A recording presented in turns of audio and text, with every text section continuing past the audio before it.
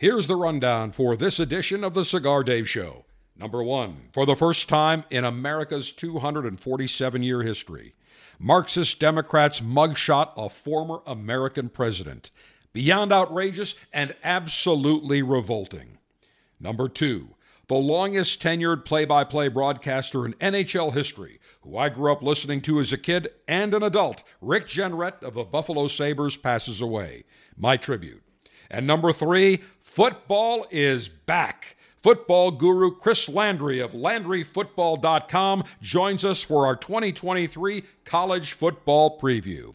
The Cigar Dave Show is presented by Davidoff of Geneva and their Camacho portfolio of cigars, including the Camacho Triple Maduro. With a 4-country blend of all Maduro tobaccos, Camacho Triple Maduro delivers an explosion of bold, earthy flavors, including cedar, pepper, and subtle sweetness. The Camacho Triple Maduro, available at DavidoffGeneva.com. And by Gurkha, the world's finest cigars, including the new Gurkha Pure Evil, blended for cigar connoisseurs able to handle a full-flavored cigar loaded with strength, power, and richness. Don't let the name fool you. Gurkha Pure Evil is pure cigar pleasure. Visit GurkhaCigars.com. This is the Cigar Dave Show with the General. Well, football is around the corner, my favorite time of the year. Chris Landry of LandryFootball.com will join us a bit later on in this edition of the Cigar Dave Show. We are jammed, as always. I extend to you on the latter days of summer 2023 a long-ass greeting and salutation, a long-ass snappy salute, semper delectatio. Always pleasure. Long live the alpha. Make masculinity great again. Screw the enemies of pleasure. Hashtag Save America. Hashtag Trump 2024. Well, for the first time in America's history, 247 years, an American president was mugshotted. It took place Thursday night, all over the news. President Trump flew down from New Jersey to Atlanta, to the Fulton County jail complex, to be booked, fingerprinted, and have his mugshot taken. By the way, what a badass mugshot. Like a true mafia boss. You could just tell looking at the mugshot, he's pissed. He means business. And you can be sure that mugshot will raise millions and millions of campaign dollars. But unnecessary. What we are seeing today is absolutely revolting. It is vile. It is Marxist. The evils of Marxist and dictatorship and third world banana republics all combined. President Trump's original sin, original breaking of the law, was winning the 2016 election and beating felon hag, fat-ass Hillary Clinton. At that point, the Democrats, now known as the Marxist Democrats because that's what they are, immediately set out to destroy the presidency with all the bullshit and all the fabricated Russia hoax, all the nonsense, and yet they're all walking scot-free. While President Trump, who had absolute every right to question the outcome of a rigged 2020 election. First Amendment.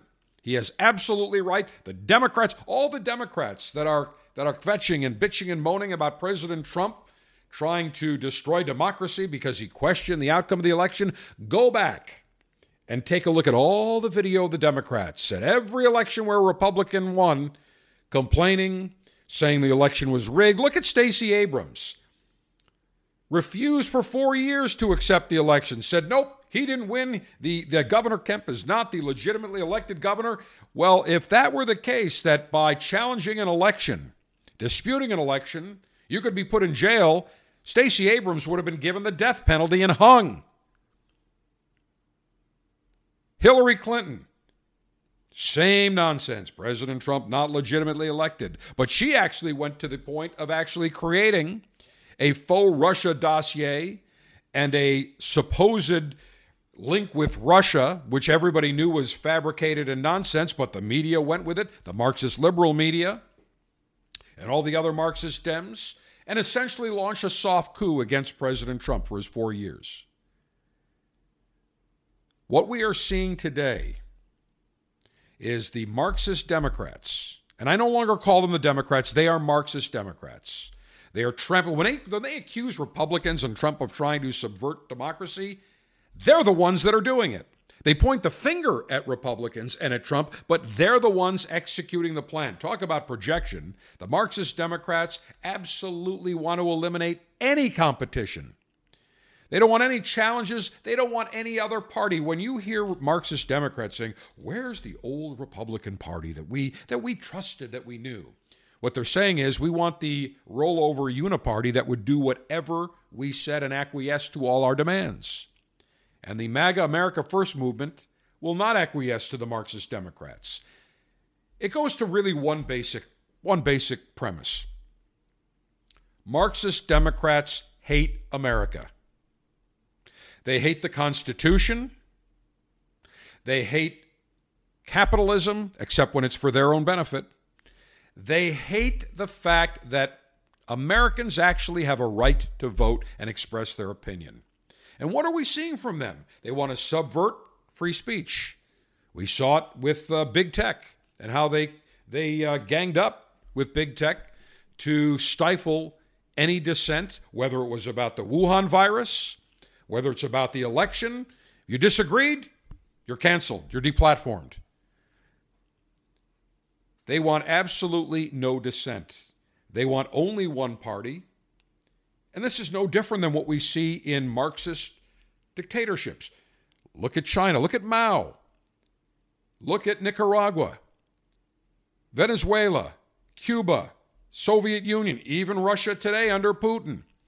Countries today that are led by Marxist dictators that want zero political opposition. And when they do have political opposition for an election, what do? They jail their opponents. They lock them away. We see it in Nicaragua, saw it in Cuba, see it in Venezuela. Anybody that's an opponent, they come up with a fabricated crime and they are put away. They are locked away. There is no difference between what they are doing and have done and what the Biden regime. And when I say Biden, it is Obama, Biden. Biden is a figurehead. Obama is running the show. This is his third term. And you can be sure he wants a fourth and fifth term. It is outrageous what we are seeing. What did Obama say? We are going to fundamentally change America. That's right. Fundamentally change America from a democratic republic to a Marxist dictatorship, a one-party rule dictatorship. And that's exactly what we have seen. When the Democrats know that Joe Biden is a bumbling idiot, brainless, brain-dead Biden, can't put two sentences cohesively together, doesn't know where to walk off when he's done with something, falls asleep, no comment on a terrible disaster that took place in Maui. This is the clown that's sitting in the Oval Office. Of course, the master puppeteer is Barack Obama. And it was Valerie Jarrett and Susan Rice, who's no longer technically in the administration, but you can be sure there's other former Obama officials in the Biden administration pulling all the strings. They despise America. They want to, it's no longer about governing, it's about dictating. It is no longer government for the people, by the people. It is government for the Marxists, by the Marxist administrative state. They want to go after your air conditioner. They want to go after your gas-powered vehicle. They want to go after your meat. They want to go after your food. They want to go after everything because they believe they have the right to divinely dictate to you.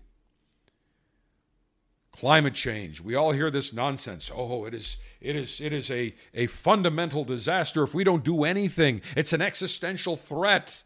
The science doesn't prove it. And when you disagree and debate, what do they all do? They always revert to this one fallback position.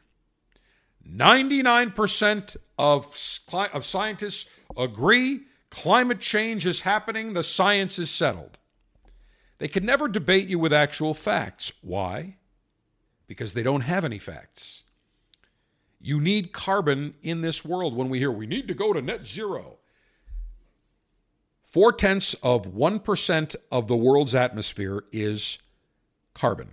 Carbon is a natural occurring substance in the earth and around and in the atmosphere. Yet out of the 0.4%, humans only account for around 5% of carbon. The rest comes from the oceans, the earth, animals. And if you go below 0.3% in the atmosphere, carbon, you get into problems. You get to 0.2%, and the entire world, the atmosphere, gets into major problems. Life as we know it disappears. So this nonsense that we're going to go to net zero is ridiculous. Climate change hasn't taken place. But yet, everybody's been indoctrinated. School children indoctrinated. Grade school kids, high school, college. And then we hear that kids are panicked and terrified because they think the earth is going to end. They won't be alive because there could be 1/10 of 1 degree rise in the temperature of the world. This is all the nonsense being spewed by the Marxist Democrats. The Marxist Democrats know that in a fair election, a non-rigged election, President Trump destroys Biden. Destroys them, not even close. You look at every poll today in the swing state, and you got to remember, President Trump only lost by a margin of 50,000 votes overall to change the Electoral College. That's it. And that's with all the rigging that took place by the Democrats in the 2020 election. The Marxist Democrats know. They all know that Trump today would destroy them. And I cannot tell you the number of people who 6 months ago, a year ago, said, I like Trump what he did, but just the tweeting and his attitude and his being bombastic, I can't vote for him again. I'm going to support Ron DeSantis. Well, isn't it amazing the difference 6 months makes? Because all those people, all my friends that said, I can't vote for Trump, they all said the same thing to me recently. I'm 100% in for Trump. I'm in for Trump because I realized Ron DeSantis, while he was a great governor, and I think he was a good governor, I don't believe he was a great governor. And this fantasy that he didn't lock down the state, he sure as hell did for 2 months. Locked everything down. Came from the top. And he was praising Fauci. And when we go back and look at the Wuhan virus pandemic, everyone made mistakes. Everyone. Federal, local, state, the medical profession, everyone makes mistakes and made mistakes. And now they want to start lockdowns again, masking for a virus that they're saying, we've got a massive, it's spreading again. Nonsense. Nonsense. And we know there are therapeutics. Don't go near a vaccine. Anybody today that goes near a Wuhan virus booster vaccine is an idiot. Take the chance yourself. It is absolute poison. That's my opinion. I took 2 of the Pfizer vaccines early on. Would never do it again. What we know today is that it is loaded with danger, loaded with poison, loaded with an untested technology. And there are loads of people today who have had health issues, heart issues, other vascular issues, nerve-related damages, and even death. No thank you. Not interested. But the Marxist Democrats know the only chance they have to beat Trump is to jail him. The same thing that we see in Venezuela, in Nicaragua, in Cuba, and other Marxist dictatorships. The only way that the Marxist Dems can beat President Trump is either by cheating, and much of that is going to go away because of new laws that were passed and the fact that now Republicans have woken up. Either cheating, which is probably going by the wayside, but there will be some, make no mistake, or to jail President Trump for bullshit crimes. Merrick Garland will go down in history, American history, as one of the most evil figures in this country's history. So will Biden, so will Obama, and so will Jack Smith. It is absolutely outrageous that a president who has every right to have documents pursuant to the Presidential Records Act, he could take whatever he wanted from the White House, pure and simple. But then all of a sudden to have his home in Florida raided. But yet you take a look at Biden, all the documents he had as senator and vice president, which, by the way, he was never allowed to have. Yet nothing, no raids, nothing. This country is on the verge of destruction. Many of our founding forefathers said, you have a democratic republic if you can keep it.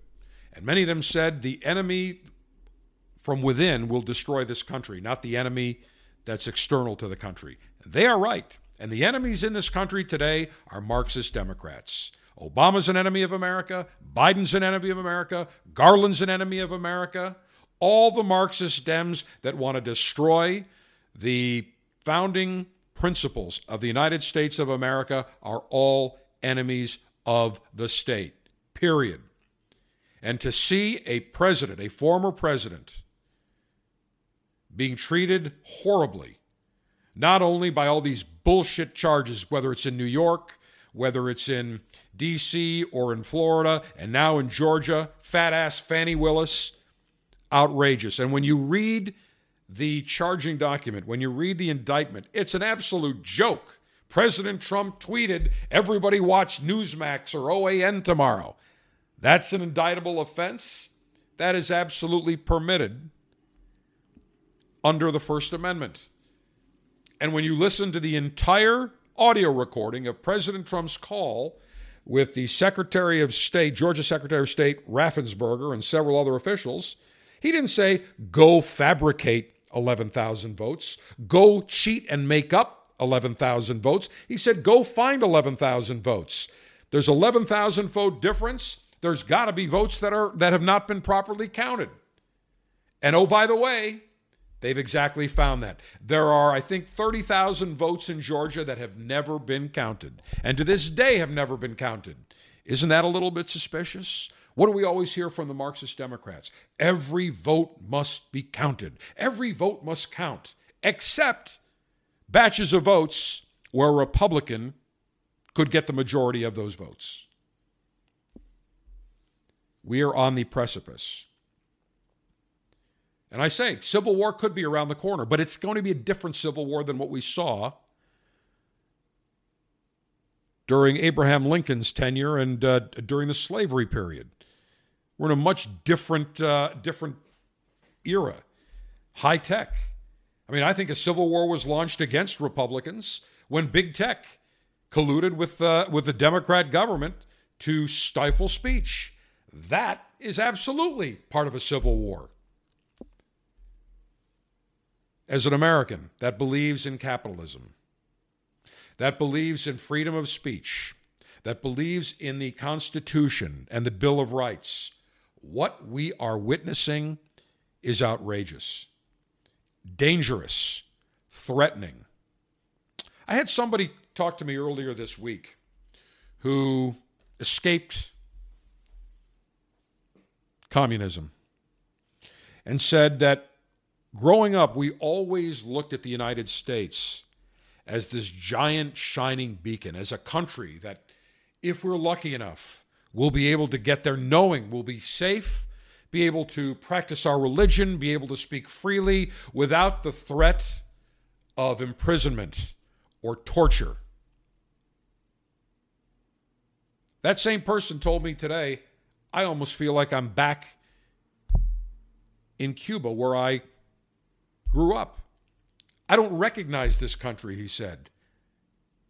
And if you don't think that people that have escaped persecution from these Marxist dictatorships and banana republics, you don't think those that are Americans today that grew up in that environment, they don't see shades of the past? You damn well they do. seeing the president's mugshot, and we can kid around about it, and we can say, wait, put it on a T-shirt or a mug. They'll sell it. They'll raise big-time money. That'll be a rallying cry. It is despicable.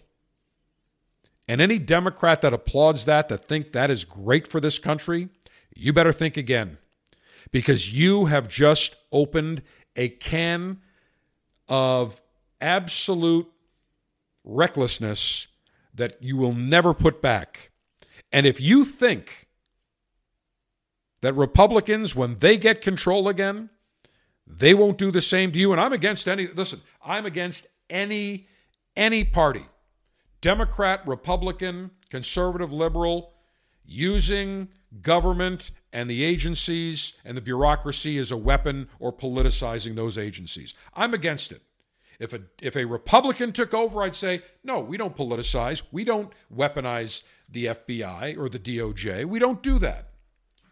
But the Marxist Democrats have now opened the door to it. And if you don't think the only way to stop Democrats from doing it again is to give them a dose of their own medicine times 100, you better believe that's what's going to happen. And it should happen. And I say that while I despise that, today, in order to deal with these Marxist radical Democrats, when they kick you in the nuts, you kick them in the nuts, and then you take your boot and shove it up their ass. It's that simple. You play their game times 10. Otherwise, they will continue to do it. And if you don't think that Republicans, when they take full power, the executive and the legislative branch, won't do it against the Marxist Dems, think again. Because now Republicans have finally awoken. Many, not all. The Mitt Romneys, some of the other, Mitch McConnells, they are clueless. They think you can reach across the aisle and be bipartisan and friendly. That's not how it works anymore.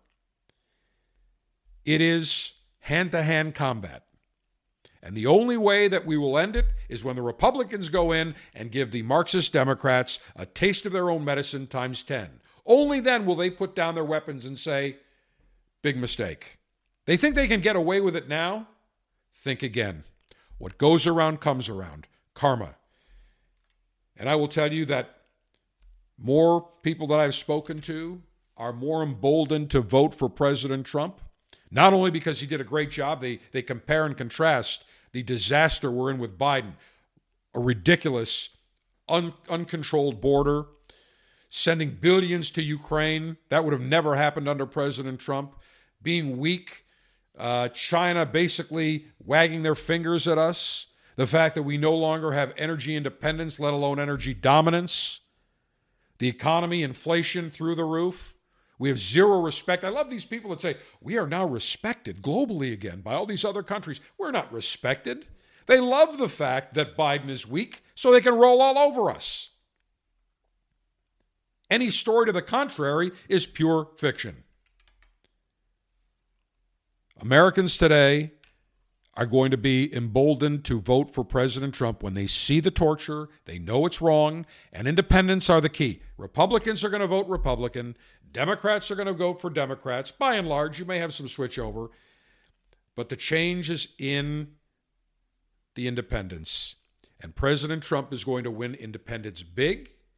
There are many unregistered voters currently now that are going to register. They're going to break for President Trump big. And so are suburban women. We always hear, President Trump can't win suburban women. Oh, they don't like his attitude. They don't like his rhetoric. I can tell you, speaking to numerous suburban women, independents, they said, there is no way I want my daughters to have to compete with boys or men in their sports, whether it's soccer, volleyball, basketball, field hockey, tennis, whatever the sport. They are absolutely against it, and they all say they don't want boys in the women's room, in the girls' room, and in the girls' locker rooms. And they said President Trump will stand against that, and he's got my support. And there is this story that is going around with the Marxist media and some of the liberal pollsters saying, "Oh, President Trump can't win a national election." No, he's not. He's not electable. That is pure poppycock. President Trump is absolutely electable. When you talk to the legitimate pollsters and the data they're getting, they're all saying that President Trump now is opening up a big lead, bigger than ever before, 5-6 points nationally. In the key swing states, opening up big. This fabrication from the Ron disaster camp, the Ron disloyal, or Mike Putz Pence, or Nimrata Haley, that's her real first name, not Nikki, it's Nimrata, that President Trump is unelectable and we can't elect a president that's been indicted, maybe even convicted. President Trump will win big. And what is amazing to me is these stupid Republicans think that if President Trump just goes away, the Marxist Democrats will stop.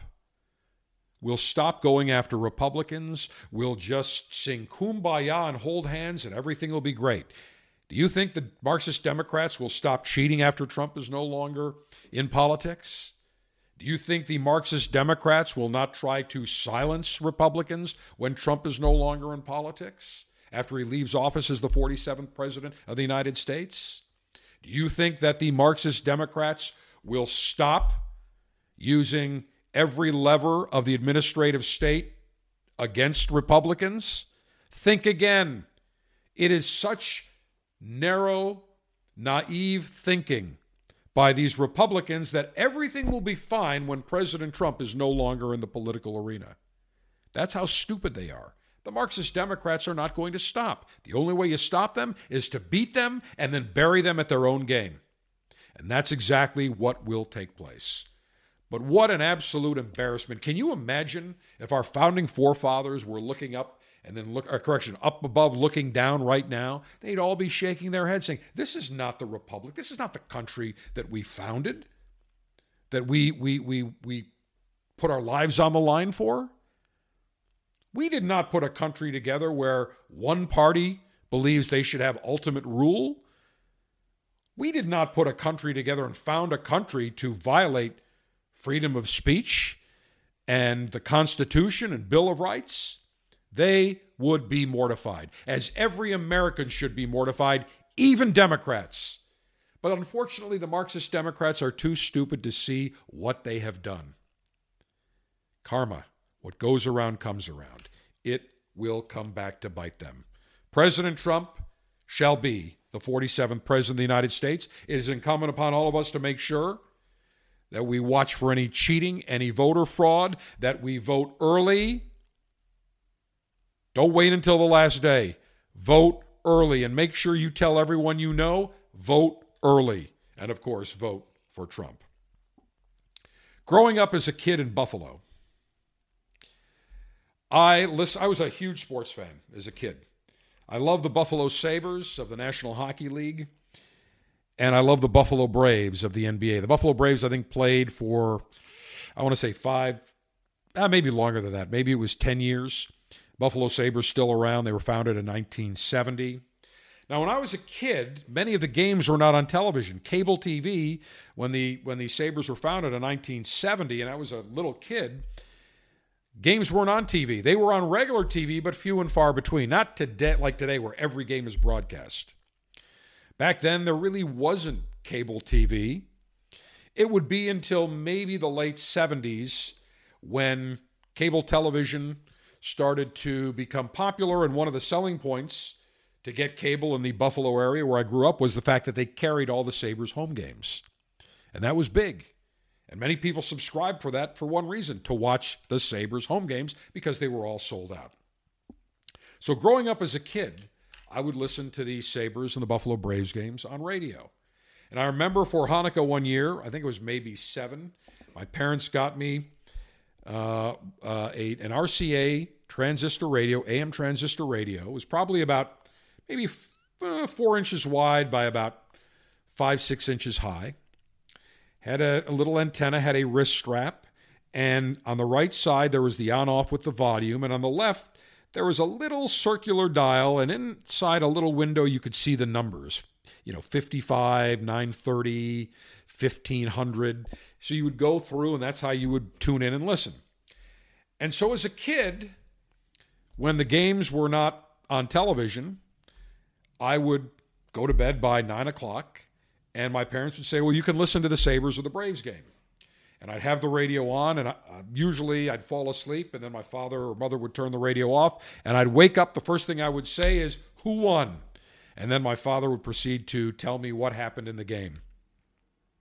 And then when games were on TV, and I still had to go to bed by that time at whatever it was, maybe 10 o'clock, but I could listen to it on the radio, and I'd have my transistor radio right next to the bed on the nightstand, listening to the games. And to this day, I cannot fall asleep unless I have the radio on, or now I've got my smartphone and I'll listen to a podcast or I'll listen to a sports broadcast, whatever the case may be. I can't fall asleep if it is just total silence.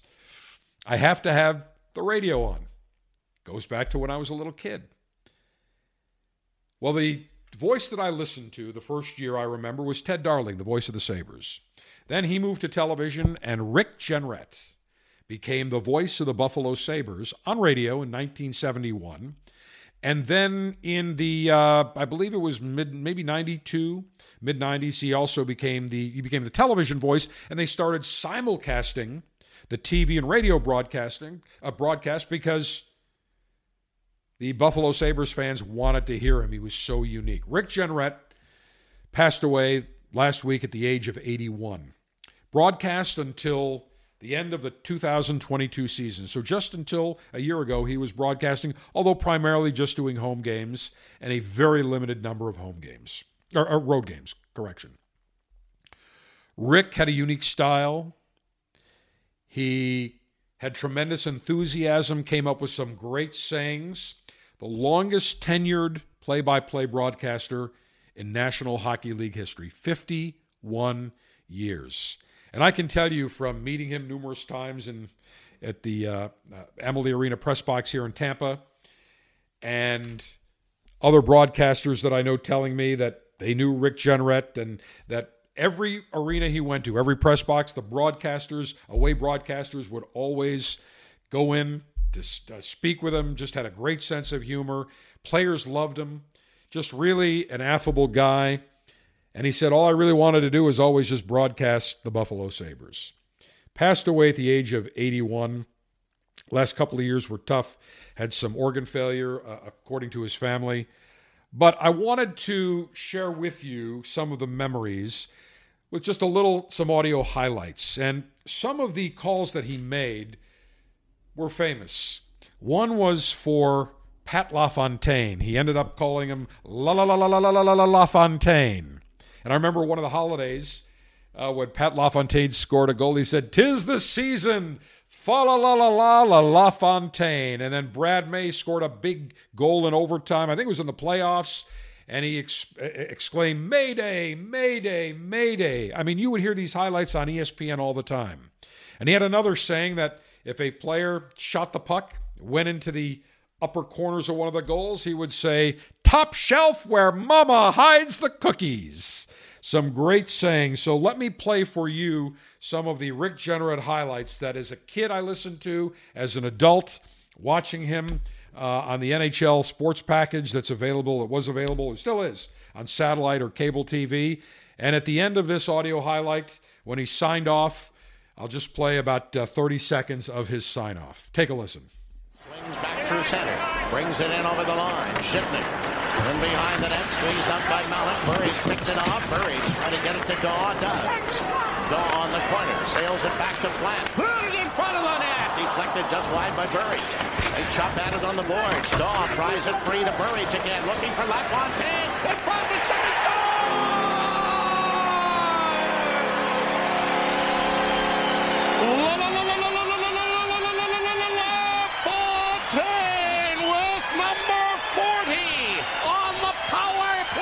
Buffalo has the lead, 2-1. There's another shot, they score! Maxim up and again off. Top shelf where mama hides the cookies. To LaFontaine, he gets tripped up, gets it to May, and over the line. Here's May going in on goal. He shoots, he scores!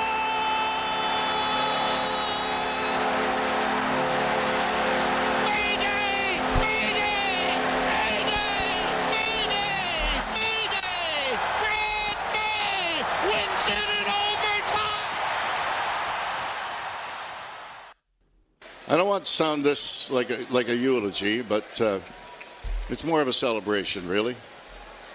Time passes for everyone. Eyesight fails, as does reaction timing. With me, it works like the spirit is willing, but the flesh is weak. It's the first time I've ever quoted the Bible. Thanks for traveling around with me on this road for the last half century. All of you, thank you very kindly. It's been a hell of a ride. And I will tell you that there was not a dry eye in the broadcast booth. Some of the producers that were in the booth, the stage manager, cameraman, not a dry eye after that farewell. And I know that many of you, wherever you grow up, you listen to a play-by-play broadcaster, and you become almost entwined with them. And as someone said, actually the general manager of the Buffalo Sabres, who grew up in Buffalo, became an NHL player, he had a very interesting comment. He said he was the voice of the Sabres, but he was also the voice of our city. And that hit it right smack dab on the mark. And wherever you grow up, whatever city you grew up in, whether it's Boston or whether it was Philadelphia or Chicago or L.A., you listened, if you're a sports fan, you listened to the play-by-play broadcaster on radio or TV, and you became familiar with them. And when, let's say, they were out or they were taking some time off, you'd hear someone else, and it just didn't feel right. Because they're really, you develop, even though you may have never met them, you, in a sense, become really part of that entire, not a family, but just the entire picture where you listen to them, their voice becomes ingrained in your mind, and it's just something that you feel comfortable with. And I can tell you that Rick Jeanneret will never be replaced. They have somebody that has replaced him, that they started a transition, I think about 7-8 years ago. Not the same. And he's okay, but he's not Rick Jeanneret. I'm sure many of you grew up, if it was L.A. Chick Hearn, or it was Ernie Harwell in Detroit with the Tigers, someone that you grew up with and then they're replaced. Look, everybody retires, things change, the baton is passed, but it's just not the same. And so for me, growing up listening to Rick Jeanneret on 80 nights a year, because I would listen to almost every game. And when I watched the games and I had to go to bed, that radio was on listening to the Sabres broadcast with Rick Jeanneret. Had a great style, great enthusiasm, and it hit a lot of people hard because, again, when you grew up with these people, you become entwined with them. So Rick Jeanneret passing away at the age of 81, inducted in the NHL Hockey Hall of Fame. Just one of the greats. In fact, they had a wonderful ceremony in April of 2022, just about 3 weeks before his final Sabres broadcast at the KeyBank Center in Buffalo, and the place was sold out. And great tribute. The Sabres did a wonderful job, a great highlight reel, and they raised his banner to the rafters, right next to Dominic Hasek, the French Connection, some of the great Sabres. I think there's only, I'm not sure how many people, but I think there's maybe a dozen or so, 15 whose names are hanging in the rafters.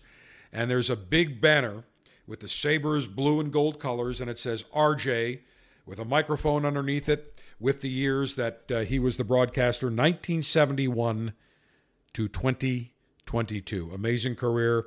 Passed away. Rick, wherever you are, I hope that you are having a nice cold beer and looking down, because I'll tell you, your voice will remain etched in my mind in eternity. Rick Jeanneret, passing away at the age of 81, a true legend, broadcast legend in the hockey world, and overall great broadcaster. Rest in peace. Maduro cigar wrappers are known for their unique complexity of flavor that include richness, spiciness, and subtle notes of sweetness. Now, if you take a Maduro wrapper and make an entire cigar of Maduro wrapper and Maduro binder, Maduro filler, what do you get? The Camacho Triple Maduro, a Mexican San Andreas Maduro wrapper, a Mexican Corojo Maduro binder, and then Maduro fillers from Honduras, the Dominican Republic, and Brazil. You get a cigar that is dark, rich, full on flavor, medium to full bodied, with notes of cedar, roasted nuts, some pepper, and a subtle sweetness. The Camacho Triple Maduro, available at davidoffgeneva.com.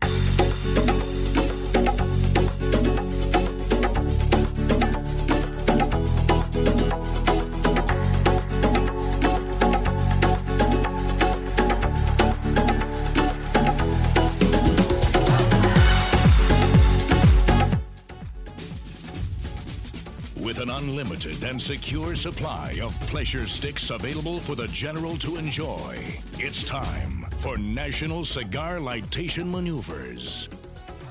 When I saw the mugshot of President Trump, I happened to see on social media somebody posted a side-by-side comparison with one of the famous Winston Churchill photographs, and they looked both very similar, resolute, determined, with a little bit of anger.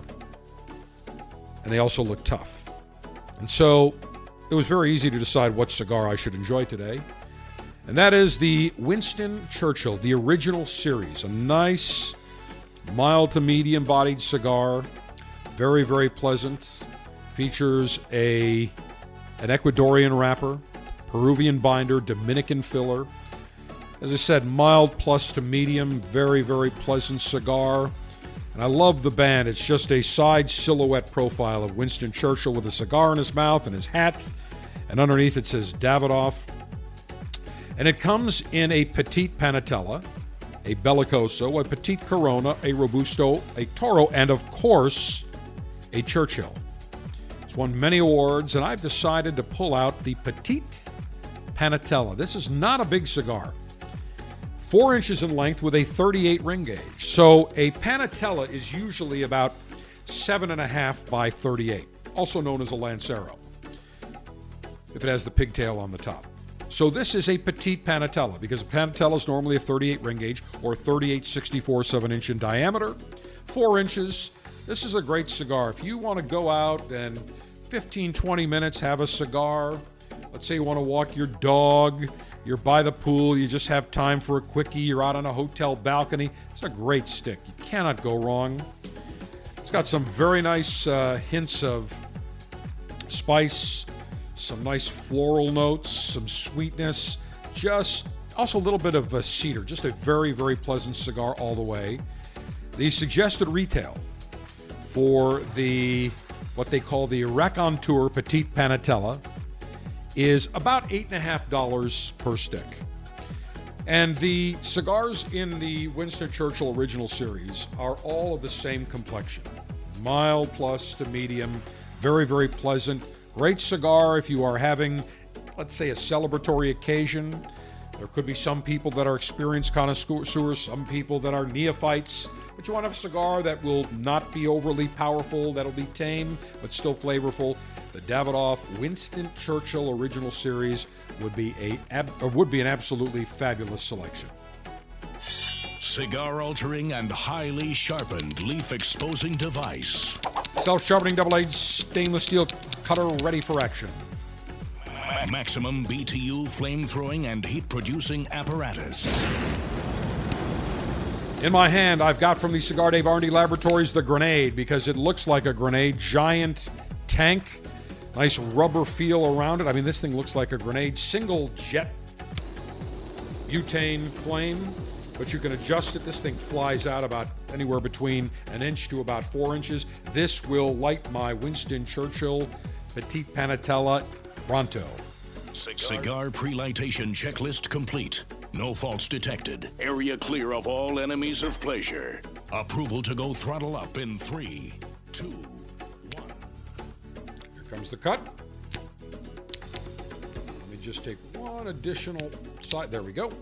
Perfect cut. Doesn't take much on a small Panatella with a 38 ring gauge.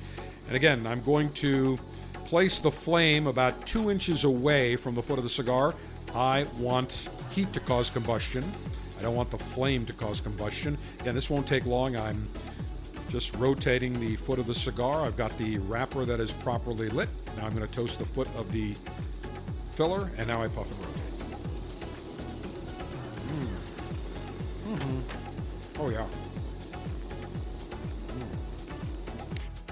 Done. Perfect, even amber glow. Doesn't take much on a 38 ring gauge. Very nice aroma.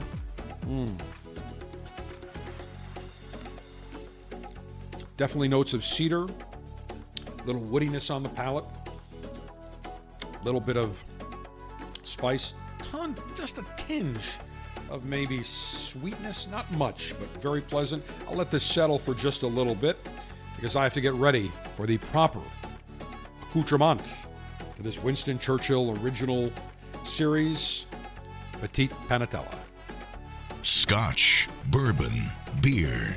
This is the Bold Alpha Weekly Spirits Tasting on the Cigar Dave Show. Well, I have just pulled out a bottle of Scotch. I mean, it's only appropriate that if I'm going to have a cigar named after Winston Churchill, the legendary Prime Minister of Great Britain, that I have his favorite libation, and he always had a Scotch nearby. So I have pulled out the Balvenie Sweet Toast of America Oak Scotch. This is aged 12 years, and this is very interesting. Let me open the bottle here. It's got a nice, almost a lightish, I would say just a light caramel color as I pour some of this. Interesting story behind this. It's 12-year-old Balvenie, and it is finished in a new American oak cask, which when Balvenie receives it in Scotland, they put an additional char on it. So it gives it a little bit more of the char onto the Balvenie. It is bottled at 86 proof or 43% alcohol by volume. It is one of the what they call 3 stories single malts released by Balvenie. And as I look at this, and by the way, the suggested retail on this is anywhere between $80 to about $85, $88, depending on where you go. Again, the Balvenie Sweet Toast of American Oak, 12-year. Let me take a little sniff here, get it on the nose. Wow, very nice. Let me just,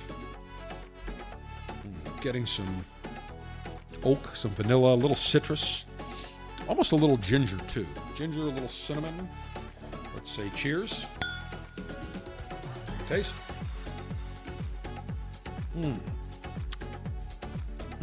Definite some lemony type zest. A little bit of citrus orange. Let me take another sip here. Almost a little light honey note and some oakiness. Very, very pleasant. Now let me take a puff of my Winston Churchill. Absolutely fantastic. All right, when we continue, around the corner we will be joined by Chris Landry. Chris is the football guru we have had on the show in years past of LandryFootball.com. College football's around the corner. I absolutely cannot wait. It has been way too long, and we'll talk college football with Chris Landry around the corner. Gurkha has long been the king when it comes to opulent, grandly made cigars. And the new Gurkha Pure Evil more than lives up to that legacy. Gurkha originally launched the Pure Evil 15 years ago as a limited edition cigar. They went back to their blend vault. They tweaked the blend to add more flavor, more complexity. The result is a Gurkha Pure Evil that is loaded with flavor, full body, full notes of richness. Habano wrapper, Nicaraguan binder, Nicaraguan filler. Don't let the name fool you. The Gurkha Pure Evil is pure cigar pleasure. Gurkha, the world's finest cigars. Visit GurkhaCigars.com.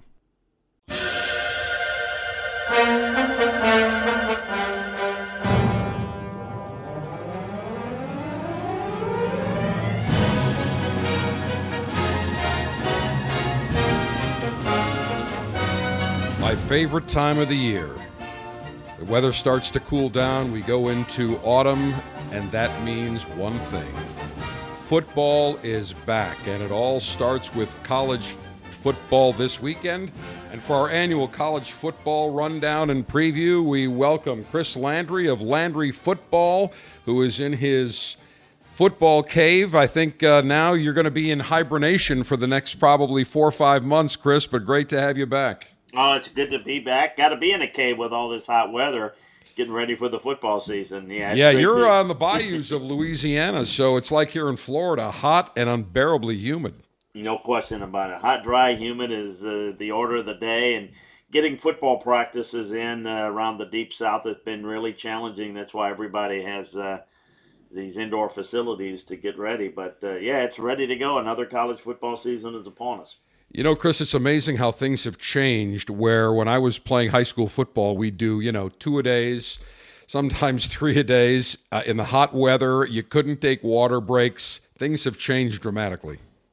They have, when you look at it, I know, let's just take in the pro game, but the college game kind of, in the high school, certainly follow with it. But it used to be that, the game, was seasonal. I mean, you had to spend a lot of time getting in football shape because you took a lot of time off from football. Well, now, as we know, even at the high school level and the college level, there's these off-season conditioning programs. So there's not the need to have the 2-a-days or sometimes 3-a-days to get into shape. You report to your camp sessions, college, pro, high school, in shape on the heels of all the conditioning and the workout drills.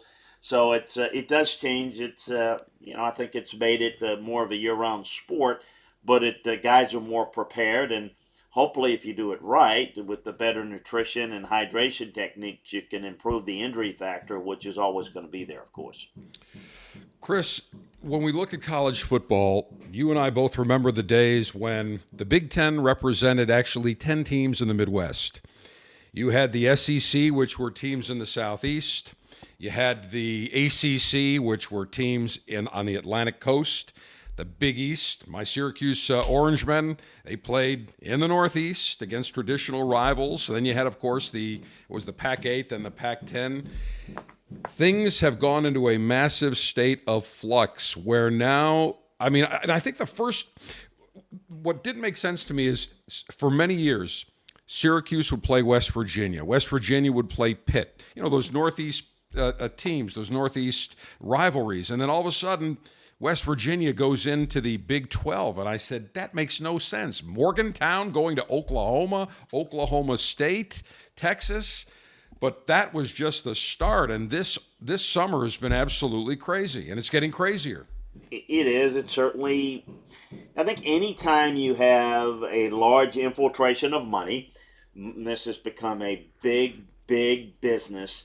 Everyone's going to want their piece, and everyone's looking at what someone else is getting. And if you're looking at a group of schools that are getting, twice as much as you perhaps are going to get, then you've got to figure out, well, we've got to move towards getting into an alignment with those group of folks, or else we're going to be just lost in the shuffle. The realignment and movement, it's actually taken place for a long time, and it's not the first time. It's just that we've seen more movement and more realignment in a shorter period of time. That's just become more drastic. I can remember you mentioned Syracuse, and I can remember Dave Gavitt, the great commissioner of the Big East, God rest his soul, started the great basketball league.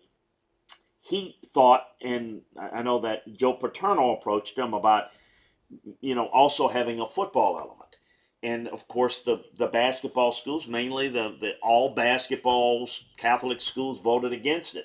And I remember Dave Gavitt, I remember him, the exact quote, he says, "We're going to rue the day that we did not do this," because he wanted to have a football element. And so that's when Penn State says, fine, there's no Big East for us. We're going to go to the Big Ten. But, you could have had the Pitt, Penn State, Syracuse, Boston College, Rutgers, all those schools. You could have had a viable, keep it, geographically aligned. And that's the way I grew up with it as well. But none of that matters anymore because it's just all about the money, and it's not great for college athletics because I think that the travel for football is fine. That's the sport that travels the least.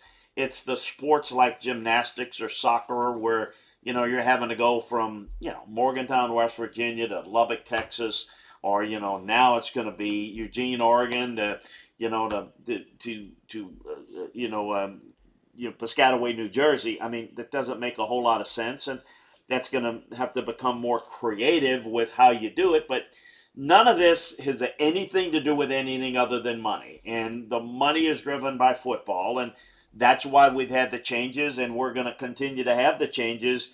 And I don't know, one day we might have an AFC, NFC thing with the Big Ten and the SEC. And, you might have, 32, 30, 35, 40 teams in each conference. I don't know where we're headed, but we're headed towards something like that. TV drives all these decisions because the money is driving all of that. Yeah, it's amazing how, the Pac-12 or Pac, whatever they call it these days, you can't even, remember how many teams are in each conference because the numbers don't really align anymore, but how it just disintegrated so quickly. And apparently a number of teams that decided they were going to go over to the Big 12. The Big 12 had a deal with ESPN that if they add a few more teams, well, they get another 30 million or another 60 million, depending on how many teams they bring in. So you're right. The money has just driven everything. And to a degree, I think you're right. We're going to see maybe just an NFL-style system where we may have just 4, big conferences, and that's it. And everybody else is left in the cold. I think the big thing that we're going to have to watch is, remember, as recent as last year, we said we were going to move in 2024 to a 12-team playoff system. And part of it was each of the conferences are going to be guaranteed a spot. Well, hello, the Pac now 4, there are 4 teams in it. Are they going to be given a spot? How concrete is that agreement? I mean, can you go back on it? Can you redo it? Is the Pac-12 going to maybe merge with the Mountain West, and is that league with basically the Pac-12 with Oregon, Washington State, Stanford, Cal, and the Mountain West, which is Boise, Wyoming, San Diego State, et al., are they going to get an automatic berth into the playoffs? Is that going to be, accepted by the others? That's clearly was not clearly the plan when this started. So all of this is a constant evolving, and it's to give you an idea how quickly things have changed. It wasn't long ago that Texas and Oklahoma were within like 24 hours of going to the Pac-12, or right. At that time Pac-12, and they were gonna and then basically the Big 12 came up with a system, and the Texas started the Longhorn Network and got a $30 million a deal for I think 10 years with ESPN. And that kept them in the Big 12. But you could see then, and then they go from there to the complete disintegration because the last 2 conference commissioners of the Pac-12 and let's call it what it is, the presidents of the Pac-12, they just dropped the ball. And, I will say this, people are critical of the SEC and the Big Ten. Those are the only 2 leagues that know how to run college football from a business standpoint. And if people are critical and are living in a naive world of, it's the purity of college, that went out the window a long time ago. It's a big business. And if you don't know how to run your business, you're going to fall by the wayside. And we're seeing this with the Pac-12. And right now the ACC's trying to hold on to their league, and we don't know what's going to happen. But obviously everyone is kind of positioning themselves towards the future. And it's all based on TV. It's the reason why the Big Ten made their last move by adding Oregon and Washington. Their TV partners said, hey, look, Michigan State and Maryland is not going to move the needle on TV. We've got a primetime game. We've got CBS. We've got all these networks. We need to have more quality games.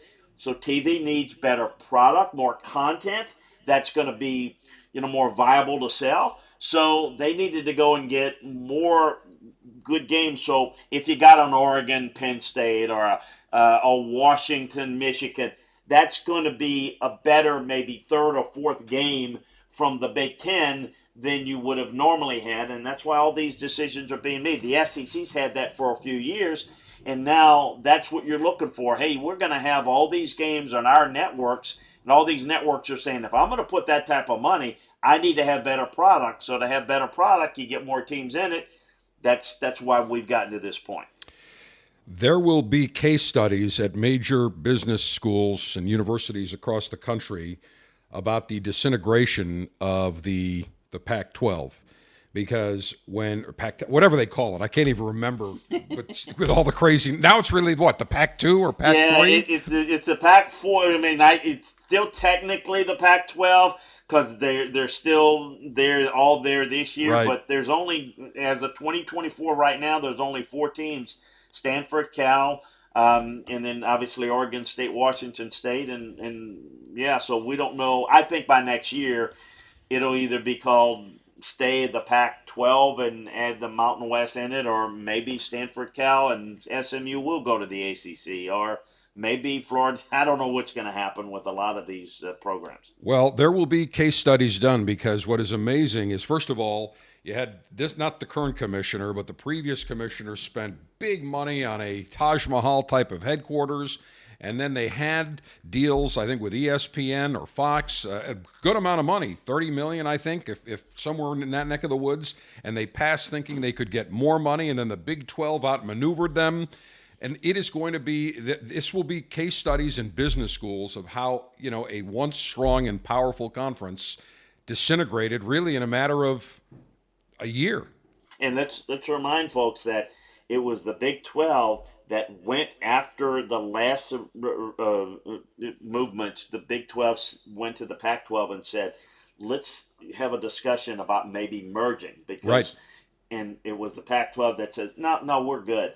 Well, the Big 12 went, and Brett Yormark, the commissioner there, certainly has schooled them. I mean, he inherited, the fact that they were going to lose Texas and Oklahoma, and that's not something you can lose and be the same. But he said, okay, we're going to go out and get numbers. We're going to go out and get, we're going to get the best programs from the AAC, which was the best Power 5, which that's now changed. And we're going to put good quality numbers. And then, of course, he was able to go and convince, Colorado to come back. And then we all know Utah, and then the 2 Arizona schools. So, they fleeced the Pac-12, and Brett Yormark looks like a superstar among the commissioner.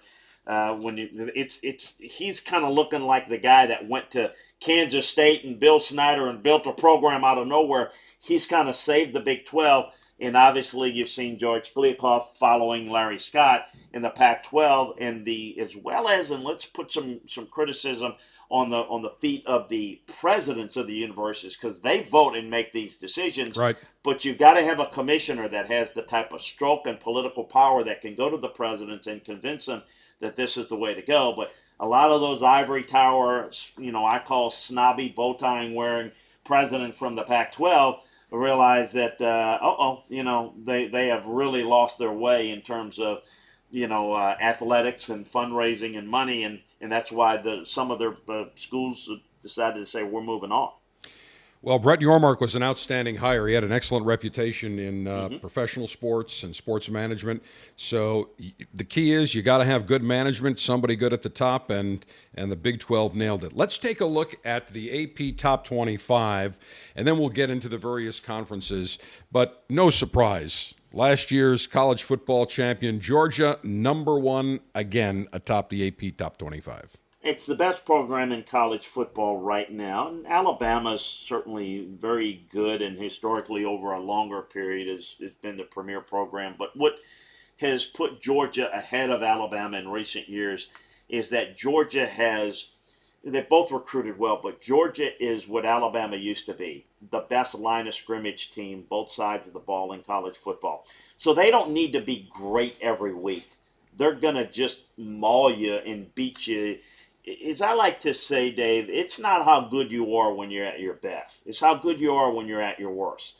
It's when Tiger Woods used to say, winning championships with his B game. You're not going to have your A game. And somebody can have a great game one week.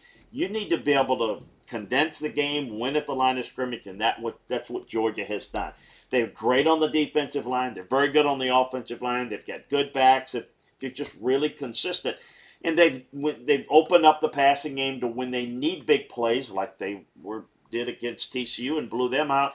They have great balance. So they are the premier program. I don't know if they're going to win it all, but I don't see anybody beating them during the regular season. I expect them to be in the playoffs, and we'll see if they can three-peat. I don't know. Well, that's an interesting tale because you have Kirby Smart, who was the student, and then you had Nick Saban, who was the mentor at Alabama, while Kirby was the defensive coordinator. And now Kirby has kind of surpassed the mentor.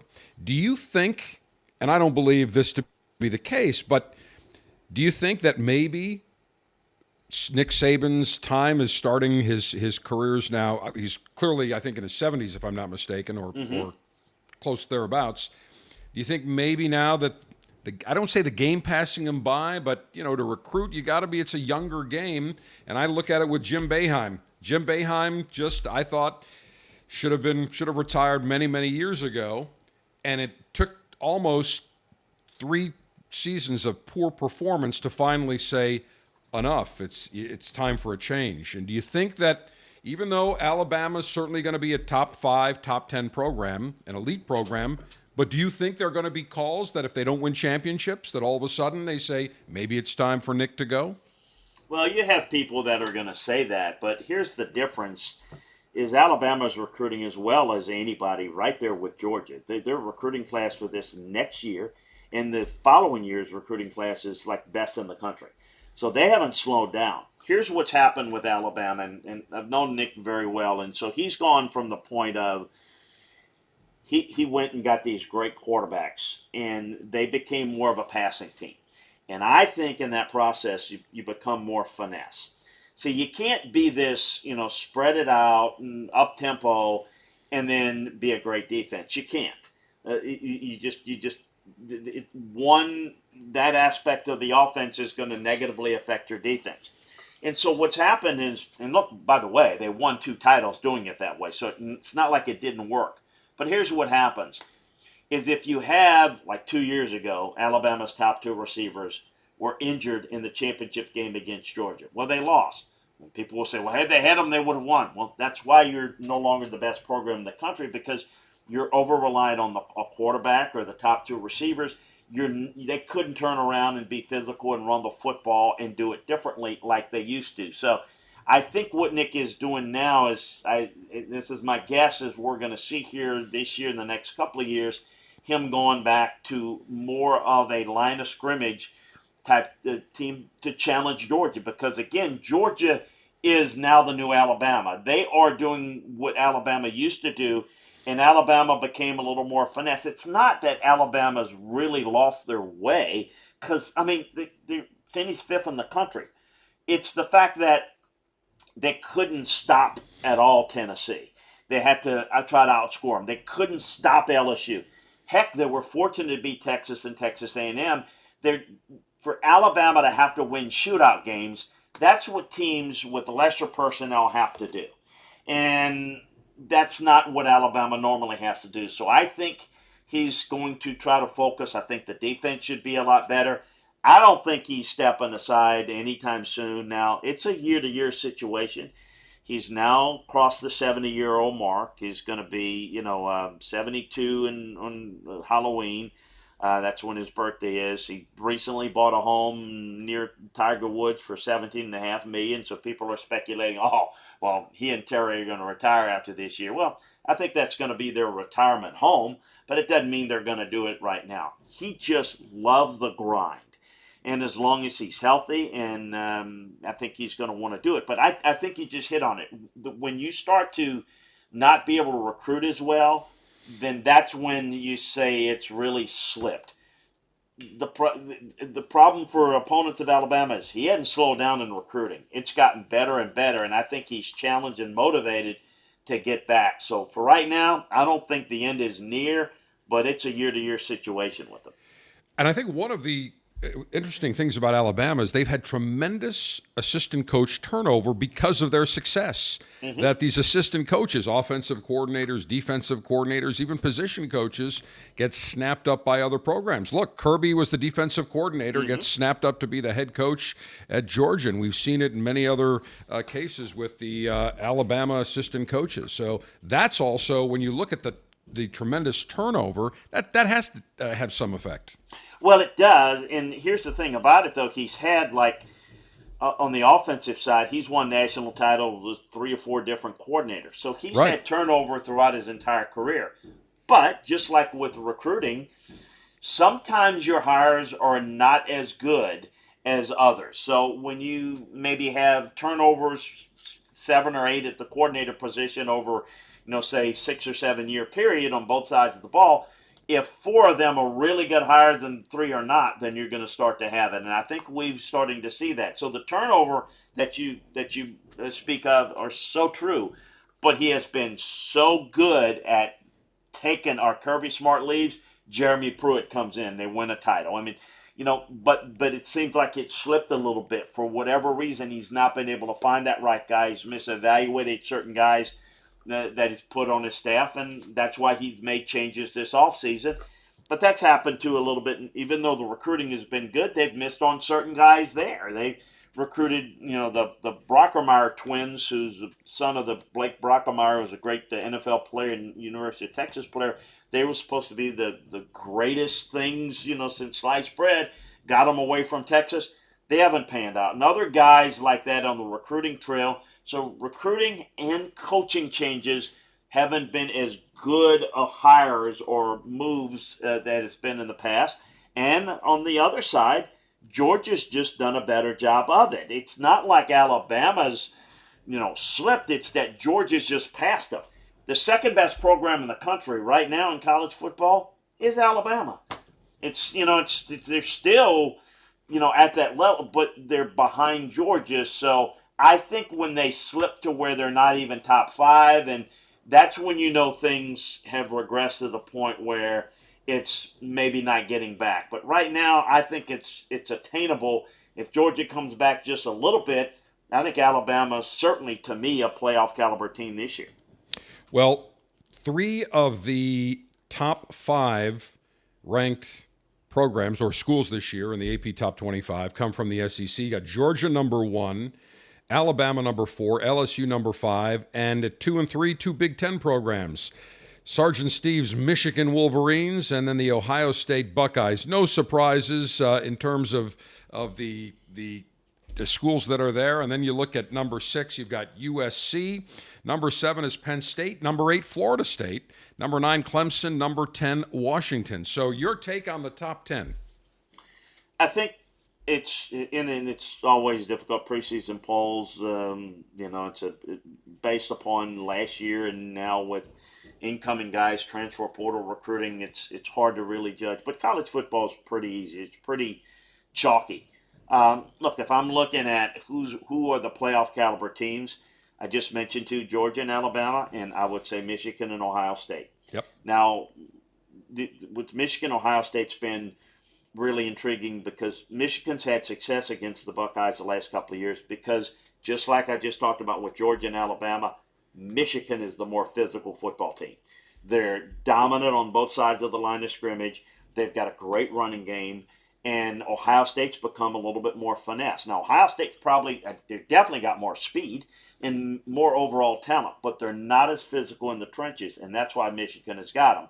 But by the same token, that's what's caused Michigan some problems of advancing. Like, for example, they should have beaten TCU, but they couldn't handle TCU's speed, and Michigan's passing game hasn't been as good. So we'll see if that's going to improve going forward, and that can determine whether Michigan could advance and not only get to the playoffs, but advance in the playoffs. But those 2 teams are great. I think USC is certainly a program to watch. Lincoln Riley has got a great offense. But, just like when he was at Oklahoma, he is more concerned about the aesthetic beauty of his offense. And his defenses, speaking of spread and tempo, have never been good enough. And I don't know that they're going to be good enough, again, to go through the gauntlet of the Pac-12, which, by the way, is still a pretty good league top to bottom. They don't have a great team, but they got really good teams. And Oregon, Washington are two really good teams that could also, and I think Utah's good too. All of those teams could contend for the Pac-12 and, you know, by proxy could be in the playoffs. But I think that I wonder if USC's defense is going to be good enough because with their offense kind of compress the game a little bit more and take the air out of it a little bit more. That doesn't seem to be Lincoln's style, but that's definitely the teams that I would see. I would throw in the fact that Clemson's got a pretty good defense. Garrett Riley, Lincoln Riley's brother, is coming in as the offensive coordinator. You got to like the quarterback, Cade Klubnik. Don't rule out Clemson. And Florida State is the flavor of the month. People are picking them to win the ACC, and we'll see. That's a really good team, a great matchup opening up in week 1 against LSU. Yeah. LSU's a team to watch. I think LSU is capable of winning the West. I think LSU's got a better quarterback room than Alabama. I think they've got, if you took the top 4 defensive linemen in the entire SEC, 2 of them are on LSU. LSU, if they have good break health-wise, can get to the playoffs. I don't think they're as deep as Georgia. I don't think they're as deep as Alabama, but I think the frontline talent is as good as any in the SEC at LSU, and I think Brian Kelly has done a great job. He inherited a mess from Ed Orgeron. He doesn't have his full complement of players, but boy, he has done a phenomenal job in short order. It's just a second year. Right. And to have the program where it is, I would say those 3 in the SEC. I think those 2 in the Big Ten, and we'll see what comes out of the Pac-12, and I throw Clemson, Florida State. I think, we know that the 4 teams are going to come from those groups, although last year at this time I didn't tell you that TCU was going to make it because I didn't think they would. So maybe we'll have a surprise again. Well, here's a little wrinkle the first 3 weeks of the season for Michigan because the school has suspended head coach Jim Harbaugh for 3 games for apparently lying to NCAA investigators, if I'm not mistaken. I'm Correct. not totally familiar with all that took place. And they've got a triumvirate of coaches that will be the acting head coach. And he has also brought on his father as, I don't know if it's a temporary assistant coach, who's a longtime head coach, to oversee things the first 3 weeks. That could look, there could be an upset in the making there. Well, I'd be shocked. First of all, I think that it's ridiculous that he's suspended at all for what he did. And the cover-up's worse than the crime. It was the lying part of it because, it's the issue. Look at the teams that they're playing. They don't need Jim Harbaugh. They don't need Jack Harbaugh. They don't need they could have half the coaching staff sit out of those 3 games. They're going to win those 3 games. So and then here's the thing about it is it's only for the games. So Jim's going to be there all week in all the meetings and everything. It's to me, I think they get it out of the way. They move on. Hopefully they appease the NCAA. They'll be fine. I expect them fully to be 3-0 and then go in. And again, to me, it's about, whether they can run the table and we'll see whether they can or not. And as the season goes along, this team is so good still on the offensive line. I think they got the best running back room in the country. I think their defense is just so physical and rock solid. I think the only thing is, do they get enough out of the passing game? It'll be enough to go through the Big Ten, but is it going to be enough again to beat Ohio State, to advance in the playoffs? That's going to be the key. I think Michigan's now got to the point where they're one of the elite. It's just, or can they catch a Georgia? Can they catch an Alabama? Can they beat a team that's maybe, this year's version of a TCU? Could they beat a USC if USC spreads them out? Can they match up points? That's where I think Michigan is. We kind of know what the floor is. It's very high, but the ceiling might be limited unless their passing game can be a little bit more dynamic when it needs to be. And that's usually not Jim Harbaugh's specialty. I was not aware that Harbaugh could coach during the week. I thought it was 3 weeks where he was totally away from the program. No, he can practice, be in meetings, do everything. He just can't be on the sidelines. Yeah, I don't think it's going to have an effect at all. In fact, I think it's going to kind of, in a way, the kids react to say, we're going to show that we can do it without you. You know, someone would, we're going to do it for you. Someone going to say, we're going to show you we can do it without you. Let's take a look. We got some games coming up actually this week. Actually, a pretty good. I think it's going to be kind of a neat game. You've got Navy and Notre Dame over in Ireland. Yeah, and I'm curious to see. To me, the key thing here, and I don't know how much they're going to throw the football at Notre Dame in this game or need to, but Sam Hartman, the Wake Forest transfer quarterback, it's going to be fun to watch, and I think he's got a lot of talent, next level talent. I think he's an outstanding pro prospect. That'll determine how deep and how far Notre Dame can go. Navy's dropped off quite a bit, a little bit as a program. So this is absolutely a game that Notre Dame has got to win and likely win big. I think, to me, it's just going to be watching. They got two good, tackles at Notre Dame, and I think Navy's going to try to do a lot of run blitzes and a lot of pre-snap movements defensively, because they're going to have to take advantage of their quickness, because I think Notre Dame is certainly more physical, bigger, stronger, and I think they've got ways to beat you in both the run and the pass game, certainly against Navy. Well, there's 7 games today, and then next Thursday there is, I think, about 7 or 8 games, and then Friday there are games. Saturday is really when it kicks off. I think they call this week 0, and then next week is technically week 1, where there's a whole slate of games. But let's take a look at some of the big matchups this year. First of all, I think Ohio State, Michigan, that's always a great rivalry, but this year that has probably extra significance. Yeah, I think the issue is, are they both unbeaten? Do they both have one loss? Does one have one loss? Is it, I think that's going to be the key. I think both have separated. I think that Penn State has got talent, but if you look at how Penn State played both Michigan and Ohio State last year, it wasn't even close. So I think it's clearly 1 and 2, and then there's a drop off. And I think there's a lot of new names and new faces, but in the Big Ten. But who can challenge those teams? I think, again, both of them have a chance to go unbeaten in the league, and we'll see if they can get it done. Well, I have no problem wagering a high amount of money that it will not be Northwestern challenging Ohio State or Michigan.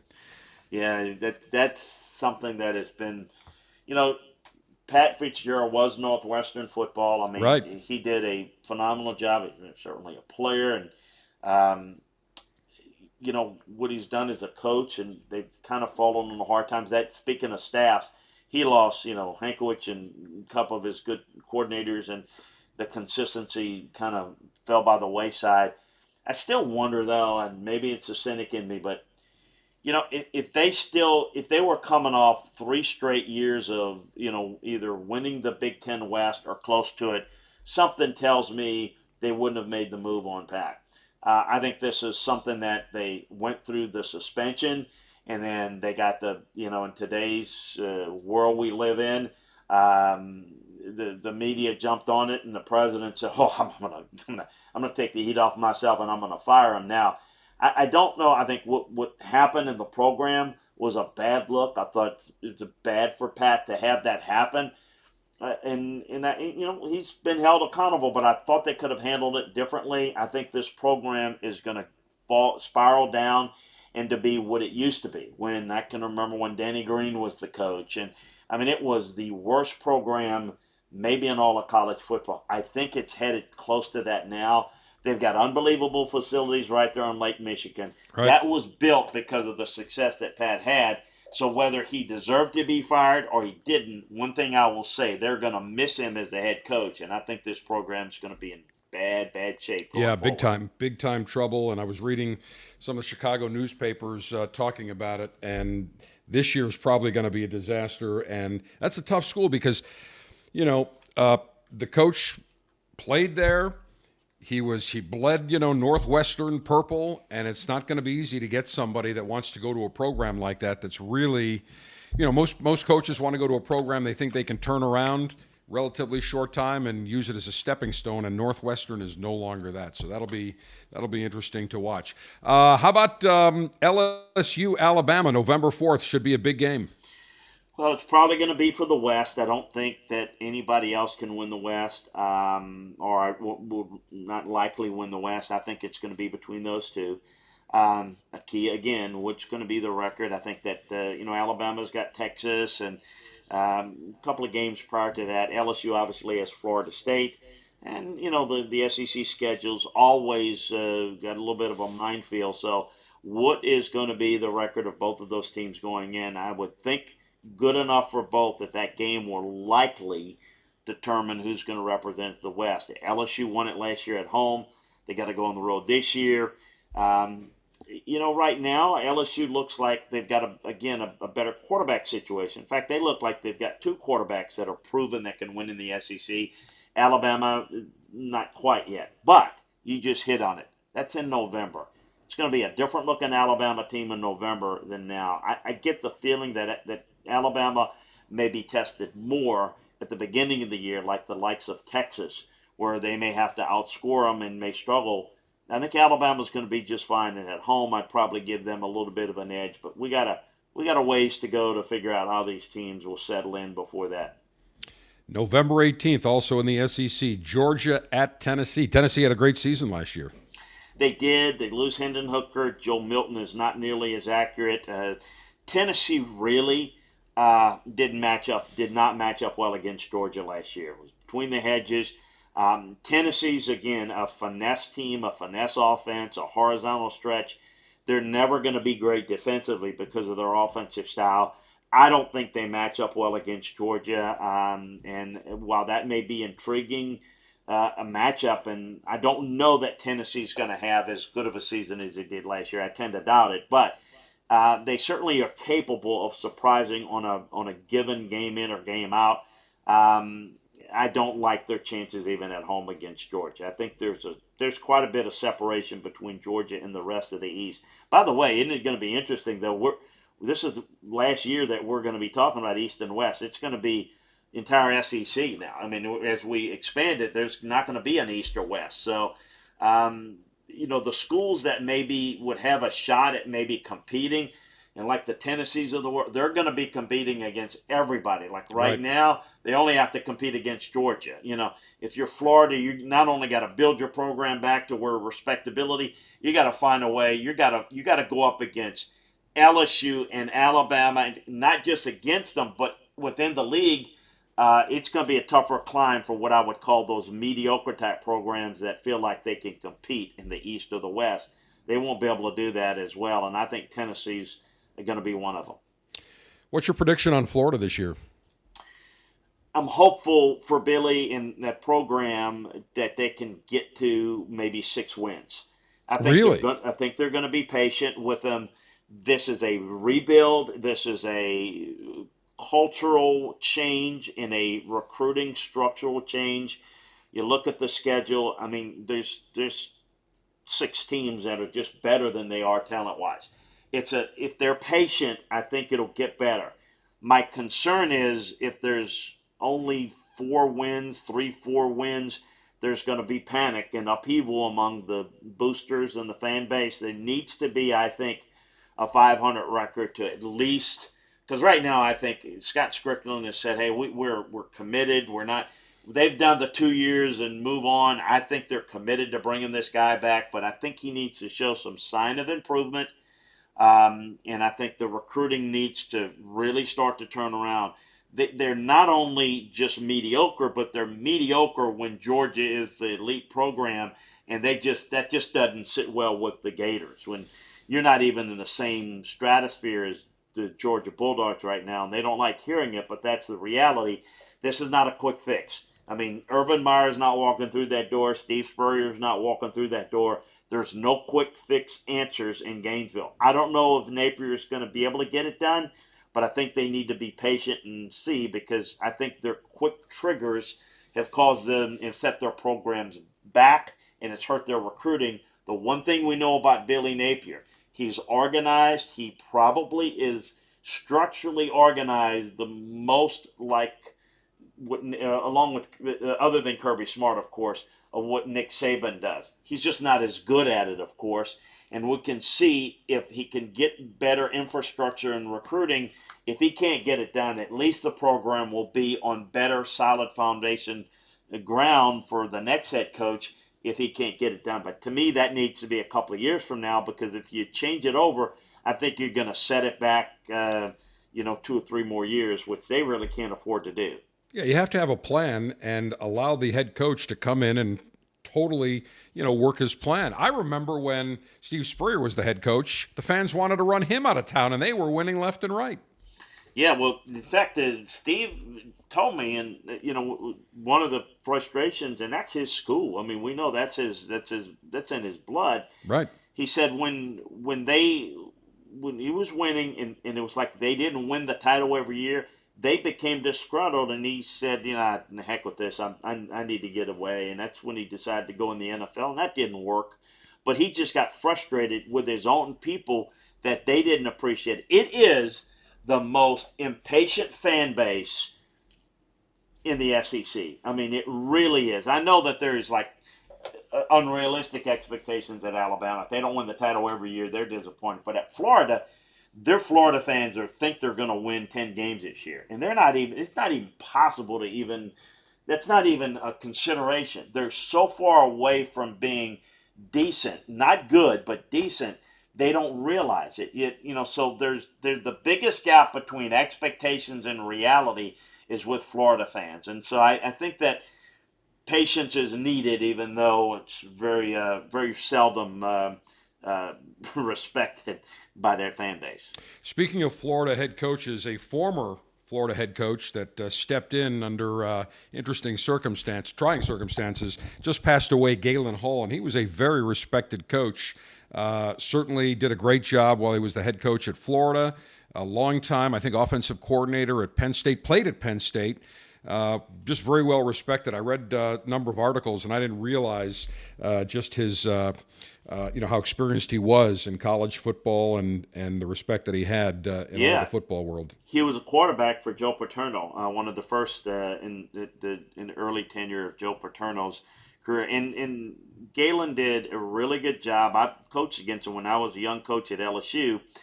Galen took over for Charlie Pell. So when the program went on probation, Galen took over and really did a good job, but obviously the probation and the problems had set him back, and then that led to the ultimate decision to get Steve Spurrier in from Duke.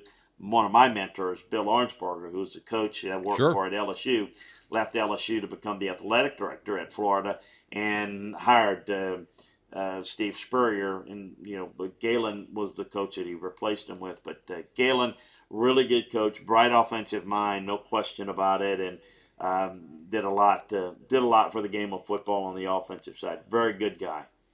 Another game, Florida State Clemson in the ACC.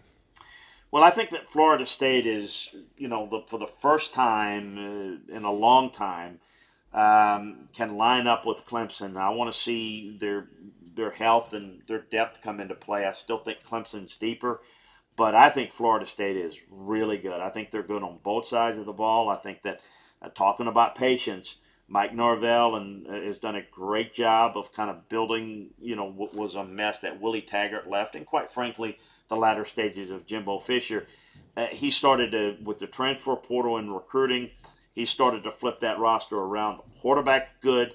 I think the secondary is good. I think the defensive line is good. This is a very good team. Now, the key is focus. That game is huge, but Clemson has been consistent, and they win all the games they're supposed to win.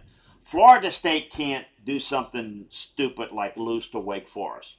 Or, it's those type of games that will kill you. Because when I look at them talent-wise, there's only 2 teams on their schedule that talent-wise could beat them, and that's Clemson and that's LSU. If they're 10-2, that should be that's good. That's outstanding. In fact, it's just if you go 9-3, who's that third loss to? How does it happen? What does it look like? So I think that how they look going into the game against Clemson, even if they were to lose to LSU, and that game could go either way, by the way. If they could win the rest of their games, go into the Clemson game and play well, I think that's what should be the expectations at Florida State. And look, if they do it, they win the ACC and they've got one loss, and let's say it's only to Clemson or it's only to LSU. They are, as I mentioned earlier, would be the other teams that would be a contender to be one of the four to get into the playoffs along with the Pac-12 schools. I think Clemson and Florida State both fit that category. October 21st, you've got Penn State and Ohio State. Then a month later, Michigan at Penn State. Is Penn State going to be they had a decent season last year. They're going to be better this year? Well, they had a good season and outstanding 10-2, but the two that they lost to was those two teams, right? Michigan and Ohio State, and it wasn't even close, wasn't even competitive. So I think the frustration for that fan base is, James Franklin is a good recruiter, but big game coach he is not. That's got to change. I think that a couple of years ago was they have the knucklehead games, like the loss against Illinois in overtime. That can't happen. Well, it didn't happen last year. They won all the games they were supposed to. Now, can they do that again this year? They've got really good running backs. And I think this is a pretty good team. In fact, I think it's the third best team in the Big Ten. But how close are they to Michigan and Ohio State? It appears last year not very close at all. So let's see if they can win all of those games and then against Michigan and Ohio State at least be competitive. They go 10-2 and at least challenge Michigan and Ohio State in those two games, then I think that's a positive sign. Otherwise, I think, they're growing restless with James Franklin, particularly when the fact that James Franklin, no one self-promotes better than James Franklin. He has his agent push him for every job that comes open to try to create leverage. So the fan base is frustrated with it because they feel like he's not getting it done at the highest level. He's been there long enough. They feel like they should be in the same class as Michigan and Ohio State. And quite frankly, to this point, they're not. I think some fan bases, that tends to rub fan bases the wrong way, where every time there's a potential opening, the agent starts dropping the name. And you hit a point saying, look, if the guy doesn't want to be here, then just go. Yeah, no, I mean, look, that's the agents play that game, and I think some do it more than others. I can remember that going back, years, he's thrown his name out in the USC job, and USC wasn't even considering him. I remember when Scott Woodard was the athletic director at Texas A&M, and he had been working on poaching Jimbo Fisher away from Florida State. There was only one candidate for that job at A&M. That was Jimbo Fisher. But you heard James Franklin's name the entire time. James was having his agent put that out because he was getting heat at Penn State, and that's one thing you can do. You can cause that distraction and say, well, this school likes him, that school likes him. It's not true, but in this world of day and age of marketing, perception is reality is what they say, even when it's not. So, yeah, there's a lot of frustration of, hey, this guy's a bit of a marketer and a self-promoter and not that good of a coach. He's got to change that narrative, and he's got to change it by being consistent, which he did last year, but also challenging the big boys. I know several big boosters at Florida State and several board members, and all four of them actually told me that they all got fed up with Jimbo Fisher the last couple of years. Everything Jimbo Fisher wanted, they gave him. They were going to build a practice facility. He wanted improvements in other facilities. Everything that he wanted, they were serving up to him, and it was never enough. And they finally just said, "Go, we're fed up." And it was a mutual parting of the ways. And Jimbo Fisher hasn't exactly set it on fire at Texas A&M. No, I think speaking of guys that need a big year, and it's him. And I don't know that he needs to go 10-2, but I think he needs to obviously not go 5-7. I think a couple of things took place with Jimbo at A&M. He had that big recruiting class, which was largely NIL based. The problem with that is if players come to your place for money, they're going to be leaving for $1 more. Right. You just build a bad culture, and I think he realized that, look, they've got more resources. They've got 4 more financial resources at A&M than they'd ever have at Florida State. And that's why Florida State's trying to get into the SEC or Big Ten so that they can get more money, and they're trying to work their way out of it. So that was part of the problem at Florida State is, they say, well, they gave Jimbo everything. Well, no, they didn't. Florida State doesn't have a fraction of the money that they spent at Clemson or Auburn or Alabama or LSU. Yet they expected the results to be just as good. And so that was the problem there, and that's why he went to A&M, a place where they've never won anything, but they have the resources to do it. And so, I think that the issue for him now is he's got to produce. Yeah, they owe him a ton of money, but I think another 5-7 season, and they'll write checks. They'll write $75 million checks to buy that out. But the problem is that A&M they've never had the stability, they've never been on the same page from a booster standpoint. And who are they going to get that's more proven than Jimbo Fisher? He did win a national title there. He is a very good coach. And I don't know that, they can go get a quote-unquote another name guy, but they're not going to get any bigger name than Jimbo Fisher coming from Florida State. So I think they understand that not just that it's a lot of money to buy out, but they feel like he's the right guy, that he need to make changes. The big thing there is he's given up the play calling, which is something he's really not been accustomed to doing. Bobby Petrino, how does Bobby Petrino fit? How does that offense fit? How much better? Is Connor Wegman be developed well? They could be a surprise team because I think people think, they're 5-7. Look, they're going to be 6-7. No, they're probably going to win 8 or 9 games this year. So the turnaround is going to be good. It's going to be real. And then, of course, the hype is going to be there because the Aggies, after they win 9 games this year, are going to be talking about how they're going to, look out, we're getting ready to win the championship in 2 years. The reality is they have never been really consistent or won anything big there. Jimbo's going to have his chance to prove it. Well, the question is, if things get a little difficult, does Jimbo exercise flex power and take away the play calling duties from Petrino? That'll be interesting to watch. Yes. Well, I think the answer to that is if it's successful, then he's going to stick with it. If it's not, then you better believe, and I don't know that I would blame him. If things go haywire, then he's going to have to take control of it because he's been a play caller, but everyone's going to be watching that. That's what people are going to be watching. How good is the offense going to be? And if it's going good, Dave, everything's fine. Sure. Everything's good. It's all roses. Just what you said. It doesn't go well. If it doesn't go well, how is it handled? Because Petrino's not a guy that gets along well with people very well, and Jimbo would have to jump in, and that could be a mess. But that's only if things don't go well. I have a feeling it's going to go pretty well in College Station this year. Well, Petrino, has built some great offenses. He sure has. And along the way, and wasn't he most recently the head coach for, Western Kentucky? Or where was he before he went to Texas A&M? He's at Southwest Missouri, and they lined up against, of all places, Arkansas, and they just ran all over Arkansas a year ago. So he has done it he's had to rebuild his career after the embarrassing situations. He's one heck of a football coach. Not a great recruiter, but he's in a position at A&M where he's only there to do what he does best.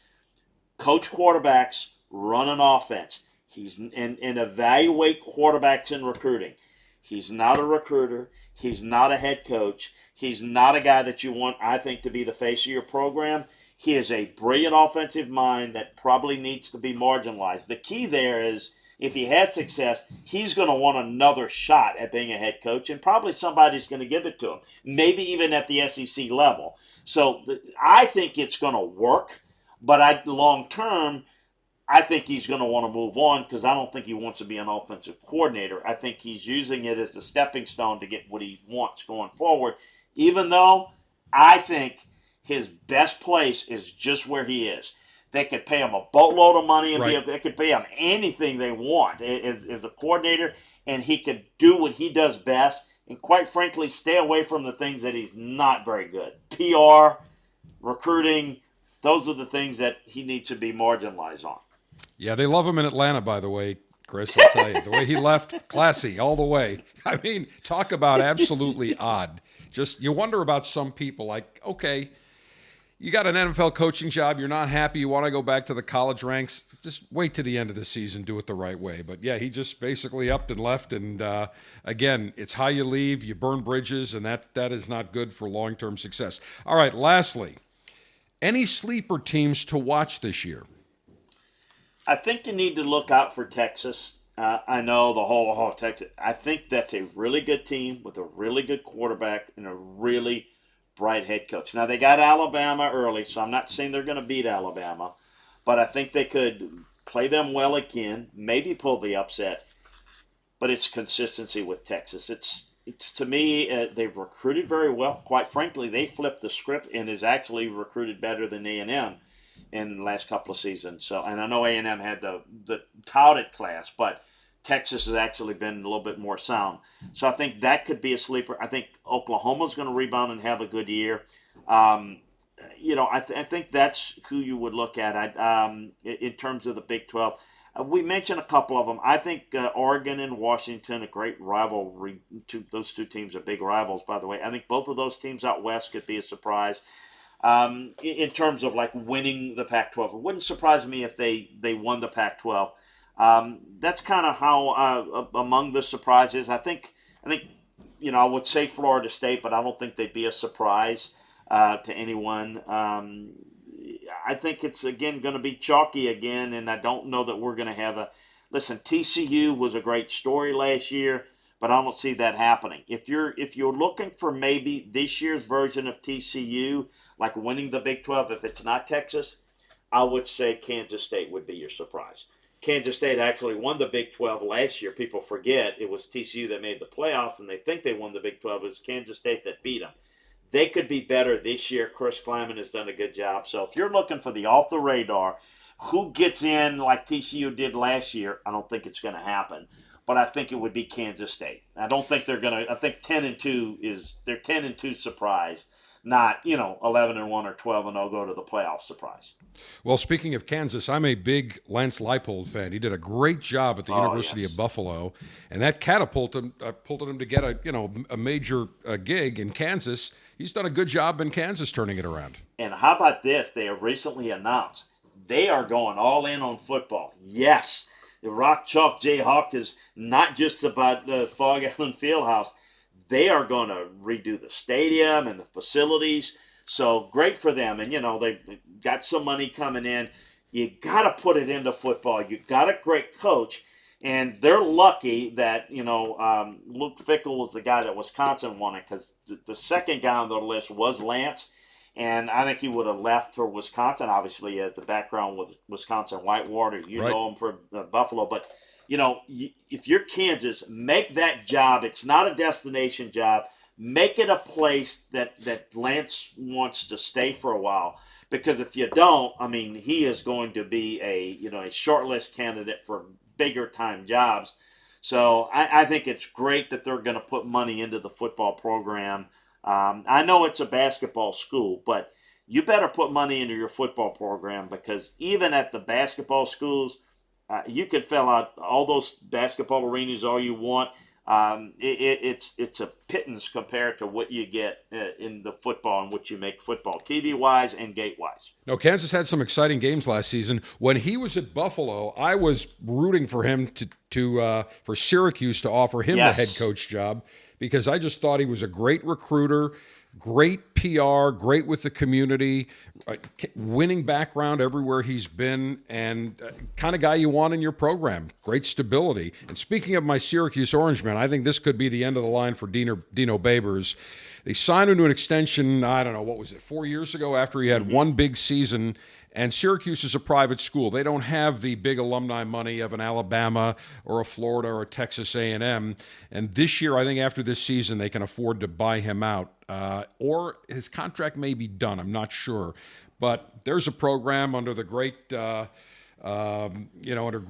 had some great head coaches, and it just has fallen by the wayside. And it's been really a 20-year decline. I'm not very optimistic with Dino Babers. Well, I'm not either, and I know people got excited in that 1 year, and that's just, it's it's kind of like it reminds you what happened at Michigan State with Mel Tucker. Had one good year, and it was fool's gold. And again, speaking of leverage, it kind of leveraged it into a big multi-million-dollar contract because he put it out there that he was a candidate at LSU, and he wasn't. At least they don't have the big buyout at Syracuse. The concern is that program's lost a lot of their identity. We just discussed earlier, Northeast program, Syracuse, and the Big East football makes sense. Same playing West Virginia, Penn State. You can be competitive, go to bowl games. They've lost an identity in the ACC. There's no like matchups that excite you there. Nope. It's a hard sell for them. I mean, they say, well, we're going to be in the ACC and we're going to be able to recruit the Atlantic Coast. No, you're not. You're not going to have, those kids are not going to go there. And, good players in Jersey, you're not getting them.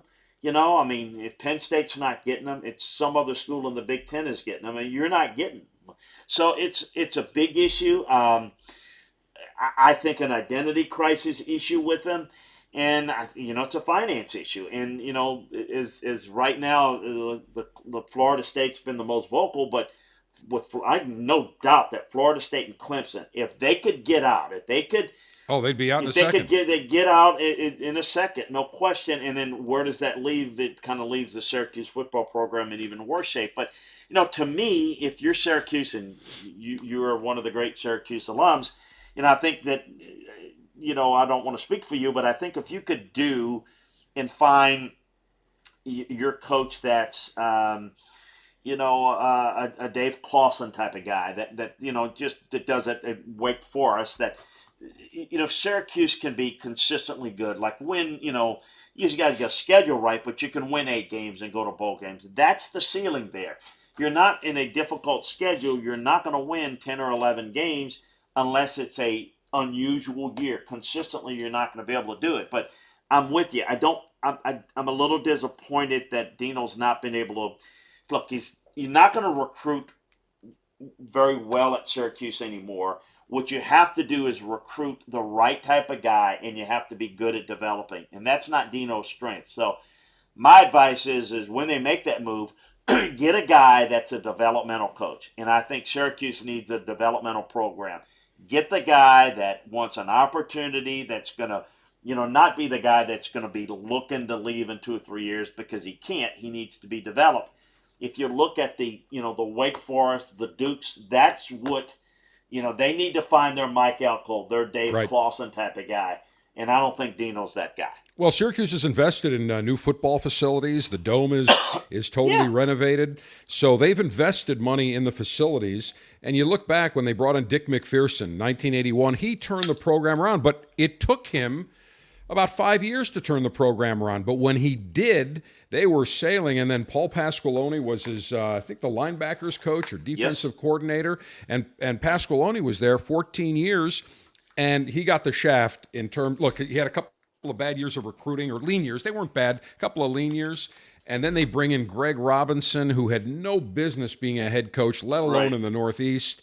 And then it's just been one coach after the other. But what they need is somebody that understands Northeast football. There are players in New York, in Pennsylvania, in New Jersey, and then you supplement it with guys from Florida and other parts of the country, which they did under Pasqualoni. But it's just been a steady state of decline, unfortunately. And Dino Babers had a nice record, but as I've learned, as doing some research, he always came into other teams and won with other coaches' recruits, never with his own. And it's a different story. No question about it. And I got a fondness for the program, and I remember the history. But so when I was a young prospect coming out, and back in the day before you didn't have the huddle videos and everything, I actually got recruited by Syracuse and Coach McPherson. And to my surprise, my first thought, I thought a pretty good evaluator, even as a high school player. I said, something's wrong, because I didn't know why they were recruiting me. Then I realized, because I had a high interception ratio, I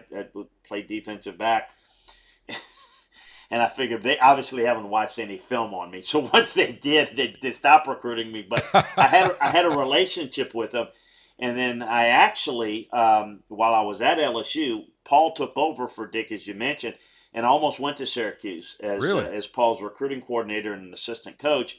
And then I actually it was an issue. I was going to go to Syracuse, and then I ended up almost going to Michigan as there. So here I am with a Michigan guy and a Syracuse guy doing this show, and almost went to Michigan and ended up staying at LSU one more year before I went to Belichick's staff in Cleveland. But I've got a fondness for Syracuse, and the history though is when they were independents. Right. And they could pick their schedule. And when they were independents, they played that Northeast schedule, and it mattered. And now I just don't think it just they've lost their identity, and I think it's hurt their recruiting, which is why they need to have their developmental guy. I think just in a short time, Mike Elko's done at Duke. I've mentioned Clausen. Those are two models that I think Syracuse needs to look at. And Wake and Duke or ACC type schools, Syracuse is not. So you're right. They're not going to go out and get the best players in the Northeast, but they can get good players that maybe are that 3-star guy that they can develop and to me have good teams. And you're going to have to schedule well, which means schedule some games that you can win in the pre-conference schedule, because playing in a conference where everybody's got a better identity and they got a better program is difficult. Whereas when you were an independent, you could spread out your schedule where you can, you get the 3 or 4 tough games a year and you can spread them out. And before you know it, you end up with a 7-4 type record and have good seasons. That's very difficult, more difficult to do now at Syracuse than it used to be in the old days. Coach Dick McPherson reminded me of Coach Bobby Bowden because they were both very approachable, both very personable. They sold the program. They were great in the communities. They spoke everywhere. I mean, I remember seeing Coach Mack on campus going to the Varsity, which is a big pizza place, and other restaurants that you'd see him. Very approachable. Students would come up to him, and he really enjoyed being in that environment. And those two coaches really they both had tremendous class. People love them. And I think Dick McPherson would have been at Syracuse if he didn't leave for the NFL going to the Patriots. I think he would have been at Syracuse for another 15, 20 years coaching very successfully. And he brought in great assistants. Well, he did a great job. I got to know him a little bit after the fact. We joked about it because after what I just talked about, and he didn't know me. It was just a letter of recruiting. But we ended up, when I was a young coach at LSU, we played Syracuse in the Hall of Fame Bowl. And I remember that. I was at that game in Tampa. Yeah, they took it to us, and we had a great time, get to know him, and loved the way he kind of ran his team and program. He was a great guy. I still remember he used to wear that blue blazer. That's and right. The lining in it was orange, Syracuse orange. So yeah, he was a really, really good guy. I enjoyed getting to know him. Yeah, it was made by a company called Learberry in Syracuse, and I think the orange lining was, I want to say it was like Sugar Ray Leonard, or it came from like one of the robes they would come in when they would, before the boxing match. There was a story behind that. Always wore the tie, always had that the blue blazer, just a class guy all the way, and I think football misses those kind of guys. The Dick McPhersons, the Bobby Bowdens, they really were. They enjoyed being around the college program. They enjoyed the students. They were approachable. They were personable. I think college football misses that to a degree today. Well, I think we do. But, isn't that just a reflection of society? I mean, like back then, you were more integrated in your program, and people treated others with more respect. Unfortunately, today, it's like I can remember Bear Bryant was that way. I mean, he'd go to places and he was very approachable. Can you imagine being approachable as a head coach today with the social media and the way things work now? You can't go anywhere as a head coach at a major program today without, police protection. I mean, people could do all sorts of things and do. I mean, it's unfortunately a reflection of society that people are not as nice today, and so therefore you can't really. It's hard to be as open, and I think there's some coaches that still would like to do that today, and but it's just a different world, and I agree with you. It was, well, I don't know. I don't want to be the get off my lawn guy, but I thought it was better back then. I'm with you.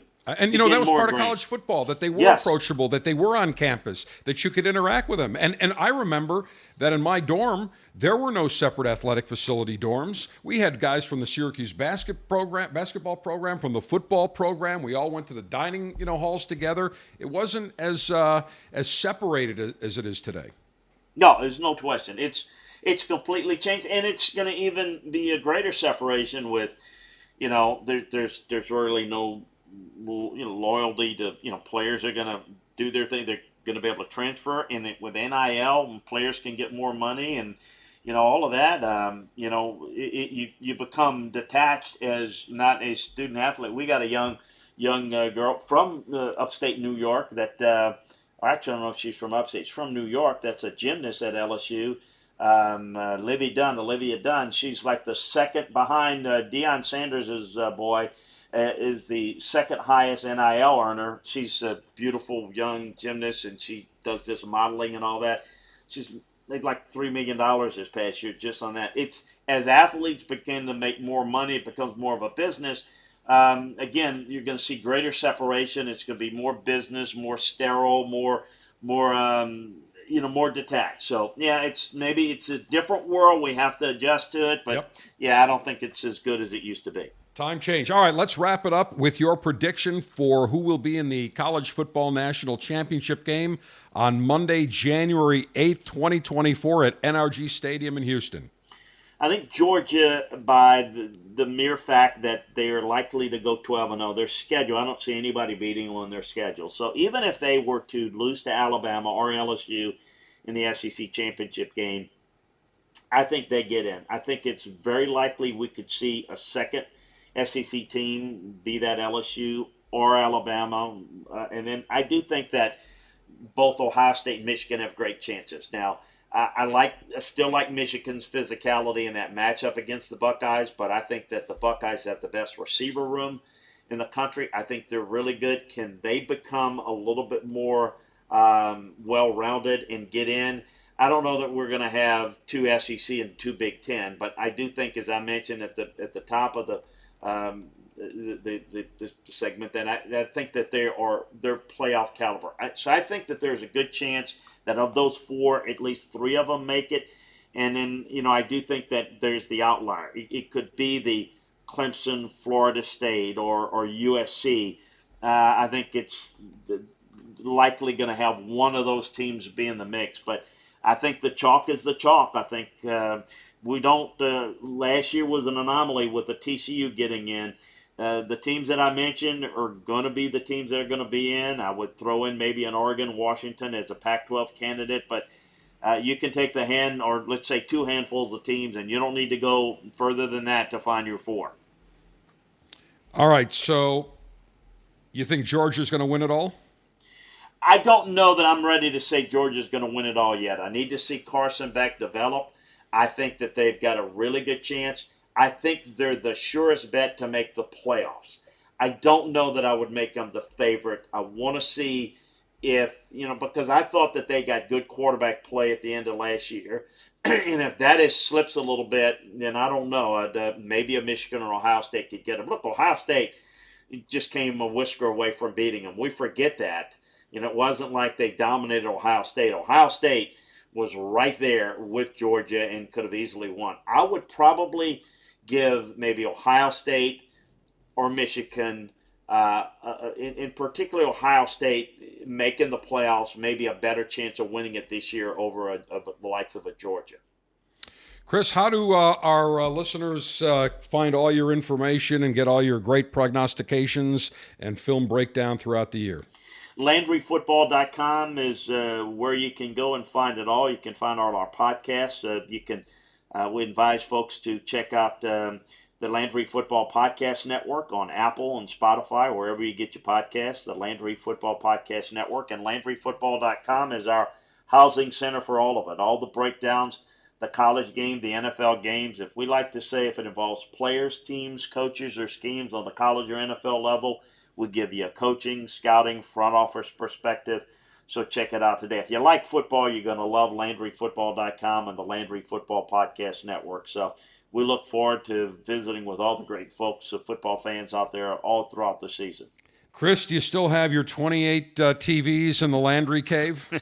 Well, it's only 6, but I do have them, and they're fired up during the football season. And you know, the switch, it's been different as DirecTV since 1994 had the NFL Sunday Ticket package. So, you know, changes. I'm not good with change, so our friend Steve will tell you that. So I had to switch from DirecTV to YouTube, and I started that in February. But I think I'm good. I think I'm in a good place, understanding the pros and cons of streaming. So I'm ready to go, man, with all the TVs fired up.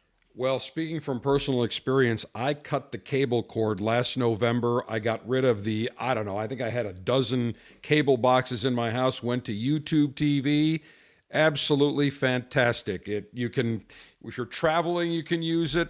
You don't have to worry about all those boxes. The cost is way less. And this year, and we're going to talk next week with our NFL preview, Chris, but the Sunday Ticket is now going to be streamed exclusively on YouTube TV, and it's going to be a much better experience than the DirecTV Sunday Ticket. So I'm very excited about that. Yeah, I am as well. So it's sometimes change is hard, but we got to embrace it. So embracing I am. Yeah, and a lot of football games are broadcast in 4K, and if you get for I think $10 a month extra, you can get the 4K, which I got, and I'll tell you, it's great watching football in 4K. Really enhances the experience. So we start. Actually, this afternoon, by the time this airs, we drop this, and all the podcast providers. The game between Navy and Notre Dame kicks off 2:30 Eastern time from Ireland. So the college football season is underway. Chris, as always, we thank you for your expert analysis and insight on the college football upcoming season. Next week, you'll be joining us again for our NFL preview, so we're excited about that. Hey, looking forward to it. Fantastic. Chris Landry of LandryFootball.com. Check out the site. Cannot go wrong. That wraps it up for this edition of the Cigar Dave Show. I've got to go watch college football now. Cigar Dave, the general saying, may your humidor always be full. May your cutter always be sharp. May your ash be extra, extra long. Semper delectatio. Always pleasure. Long live the alpha. Make masculinity great again. Screw the enemies of pleasure. Screw the Marxists. # Save America.